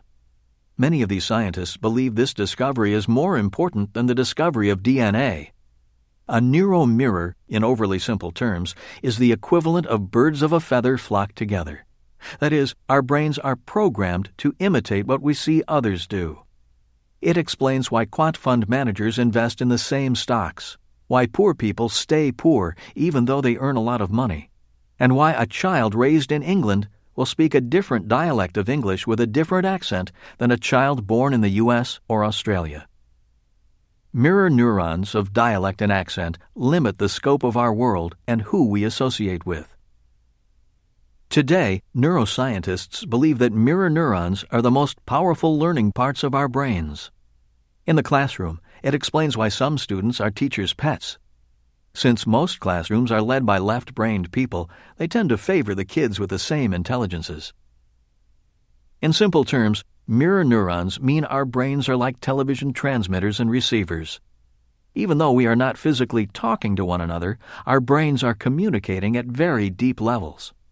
For example, when we walk into a room, most of us can immediately sense who likes us and who doesn't, even though nothing is said. This is the worst part. I learned that if I did not feel good about myself, people did not feel good about me. In many instances, another person is only sending back what I am broadcasting. In other words, if I think I am a loser, other people will think of me as a loser. The good news is that you and I can change their perception of us by changing our perception of ourselves. If I had not changed my perception of myself, I would never have met and married a beautiful woman like Kim. Someone like Donald Trump wouldn't be my friend, and I wouldn't be financially secure today. If I had not consciously changed my perception, I would probably still be a shy, fat, poor kid speaking pidgin English. Being raised in a family of schoolteachers, I realized their measure of success was the school a person attended and how many advanced degrees he or she had. In the world of big business, it was pretty much the same thing. In most major corporations, employers want the pedigree of prestige that comes with advanced degrees from recognized schools. Being around my rich dad, I realized his measure of success was how much money he made, the people he spent time with, the freedom to work or not work, and how many jobs he provided. I realized I had better decide whose measure of success I wanted to base my life on. Since I did not think I could win at my poor dad's game of school and big business, I decided I had a better chance of winning at my rich dad's game. That is when my real education began. I decided to follow in my rich dad's footsteps as an entrepreneur and real estate investor. The questions for you are: what is your measurement of success? Where do you have the best chance of winning? Is your brain being trained to win? Developing the 3 parts of the brain. For those of you who have played my cash flow game, you may recall that to win the game requires a lot of left brain financial knowledge and right brain creativity. Since it is only a game, being played with fake money, the fear of failing or losing money is greatly reduced, leaving the subconscious mind more or less neutral. Once a person understands the game, the subconscious brain shifts from fear to excitement and the joy of winning. Learning becomes fun and exciting. All three brains are being educated and developed. New possibilities are opening for an expanded whole brain. In 2005, Arizona State University did a study on the viability of my game for teaching accounting and investing to business school students. Their findings were extremely positive, concluding that students actually learned faster and retained knowledge longer than when they learned in other ways. One great success story occurred recently at a Boys and Girls Club in a very poor part of Phoenix. A team from my company set up a cash flow club. Once again, teaching financial intelligence via a game was powerful, profound, and life-changing. One particular participant was a student who was labeled learning disabled by the school system and placed in a class for slow learners. After playing the cash flow game a number of times with his friends, he slowly began to improve his reading and math skills. Today, he's in a regular class. This is the power of coordinating all three parts of the brain in a cooperative peer-to-peer learning environment. Finding your genius. For people to develop their genius, they need to find the environment that supports the development of their genius. For example, Tiger Woods' environment is the golf course. He would not have done well as a jockey. Donald Trump found his strength in the tough world of New York real estate. That environment challenged him, taught him a lot, and developed his skills. As you know, Tiger Woods works very hard at being a golf genius. Donald Trump works very hard at being a genius at real estate development. One of the reasons many people do not develop their genius is simply because they are lazy. Many just go to work to collect a paycheck. It is easier for them to be average than to work hard at developing their genius. My questions to you are, what do you think your genius is, and what environment is best for you to develop it? Another important question is, do you have the courage to change environments? Imagine your future if you did. In summary, financially weak people are people who tend not to develop their intelligence. They seek easy environments and easy answers. These are people who pay too much in taxes, work hard, and live below their means. They may be smart, good, and academic, but without the financial development of all three brains, they will most likely remain weak financially. Success requires some degree of mental and physical toughness. If you can train your left brain to understand the subject, engage your right brain to come up with creative solutions, keep your subconscious brain excited rather than fearful, and then take action while being willing to make mistakes and learn, you can create magic. You can develop your genius. Thank you for listening to this audiobook. This has been a Hachette audio production of Rich Dad's Increase Your Financial IQ. Get smarter with your money. Written by Robert T. Kiyosaki. With special thanks to Jake Johnson for collaborative editorial work. Read by Dave Mallow. Produced and directed by Dennis Kao. Text abridged by Dennis Kao. Post-production by Chris Candio. Production supervised by John Clem. Rich Dad's Increase Your Financial IQ is also available in print from Business Plus, a division of Hachette Book Group USA. Text copyright 2008 by Robert T. Kiyosaki. Audio production copyright and published 2008 by Hachette Audio. All rights reserved.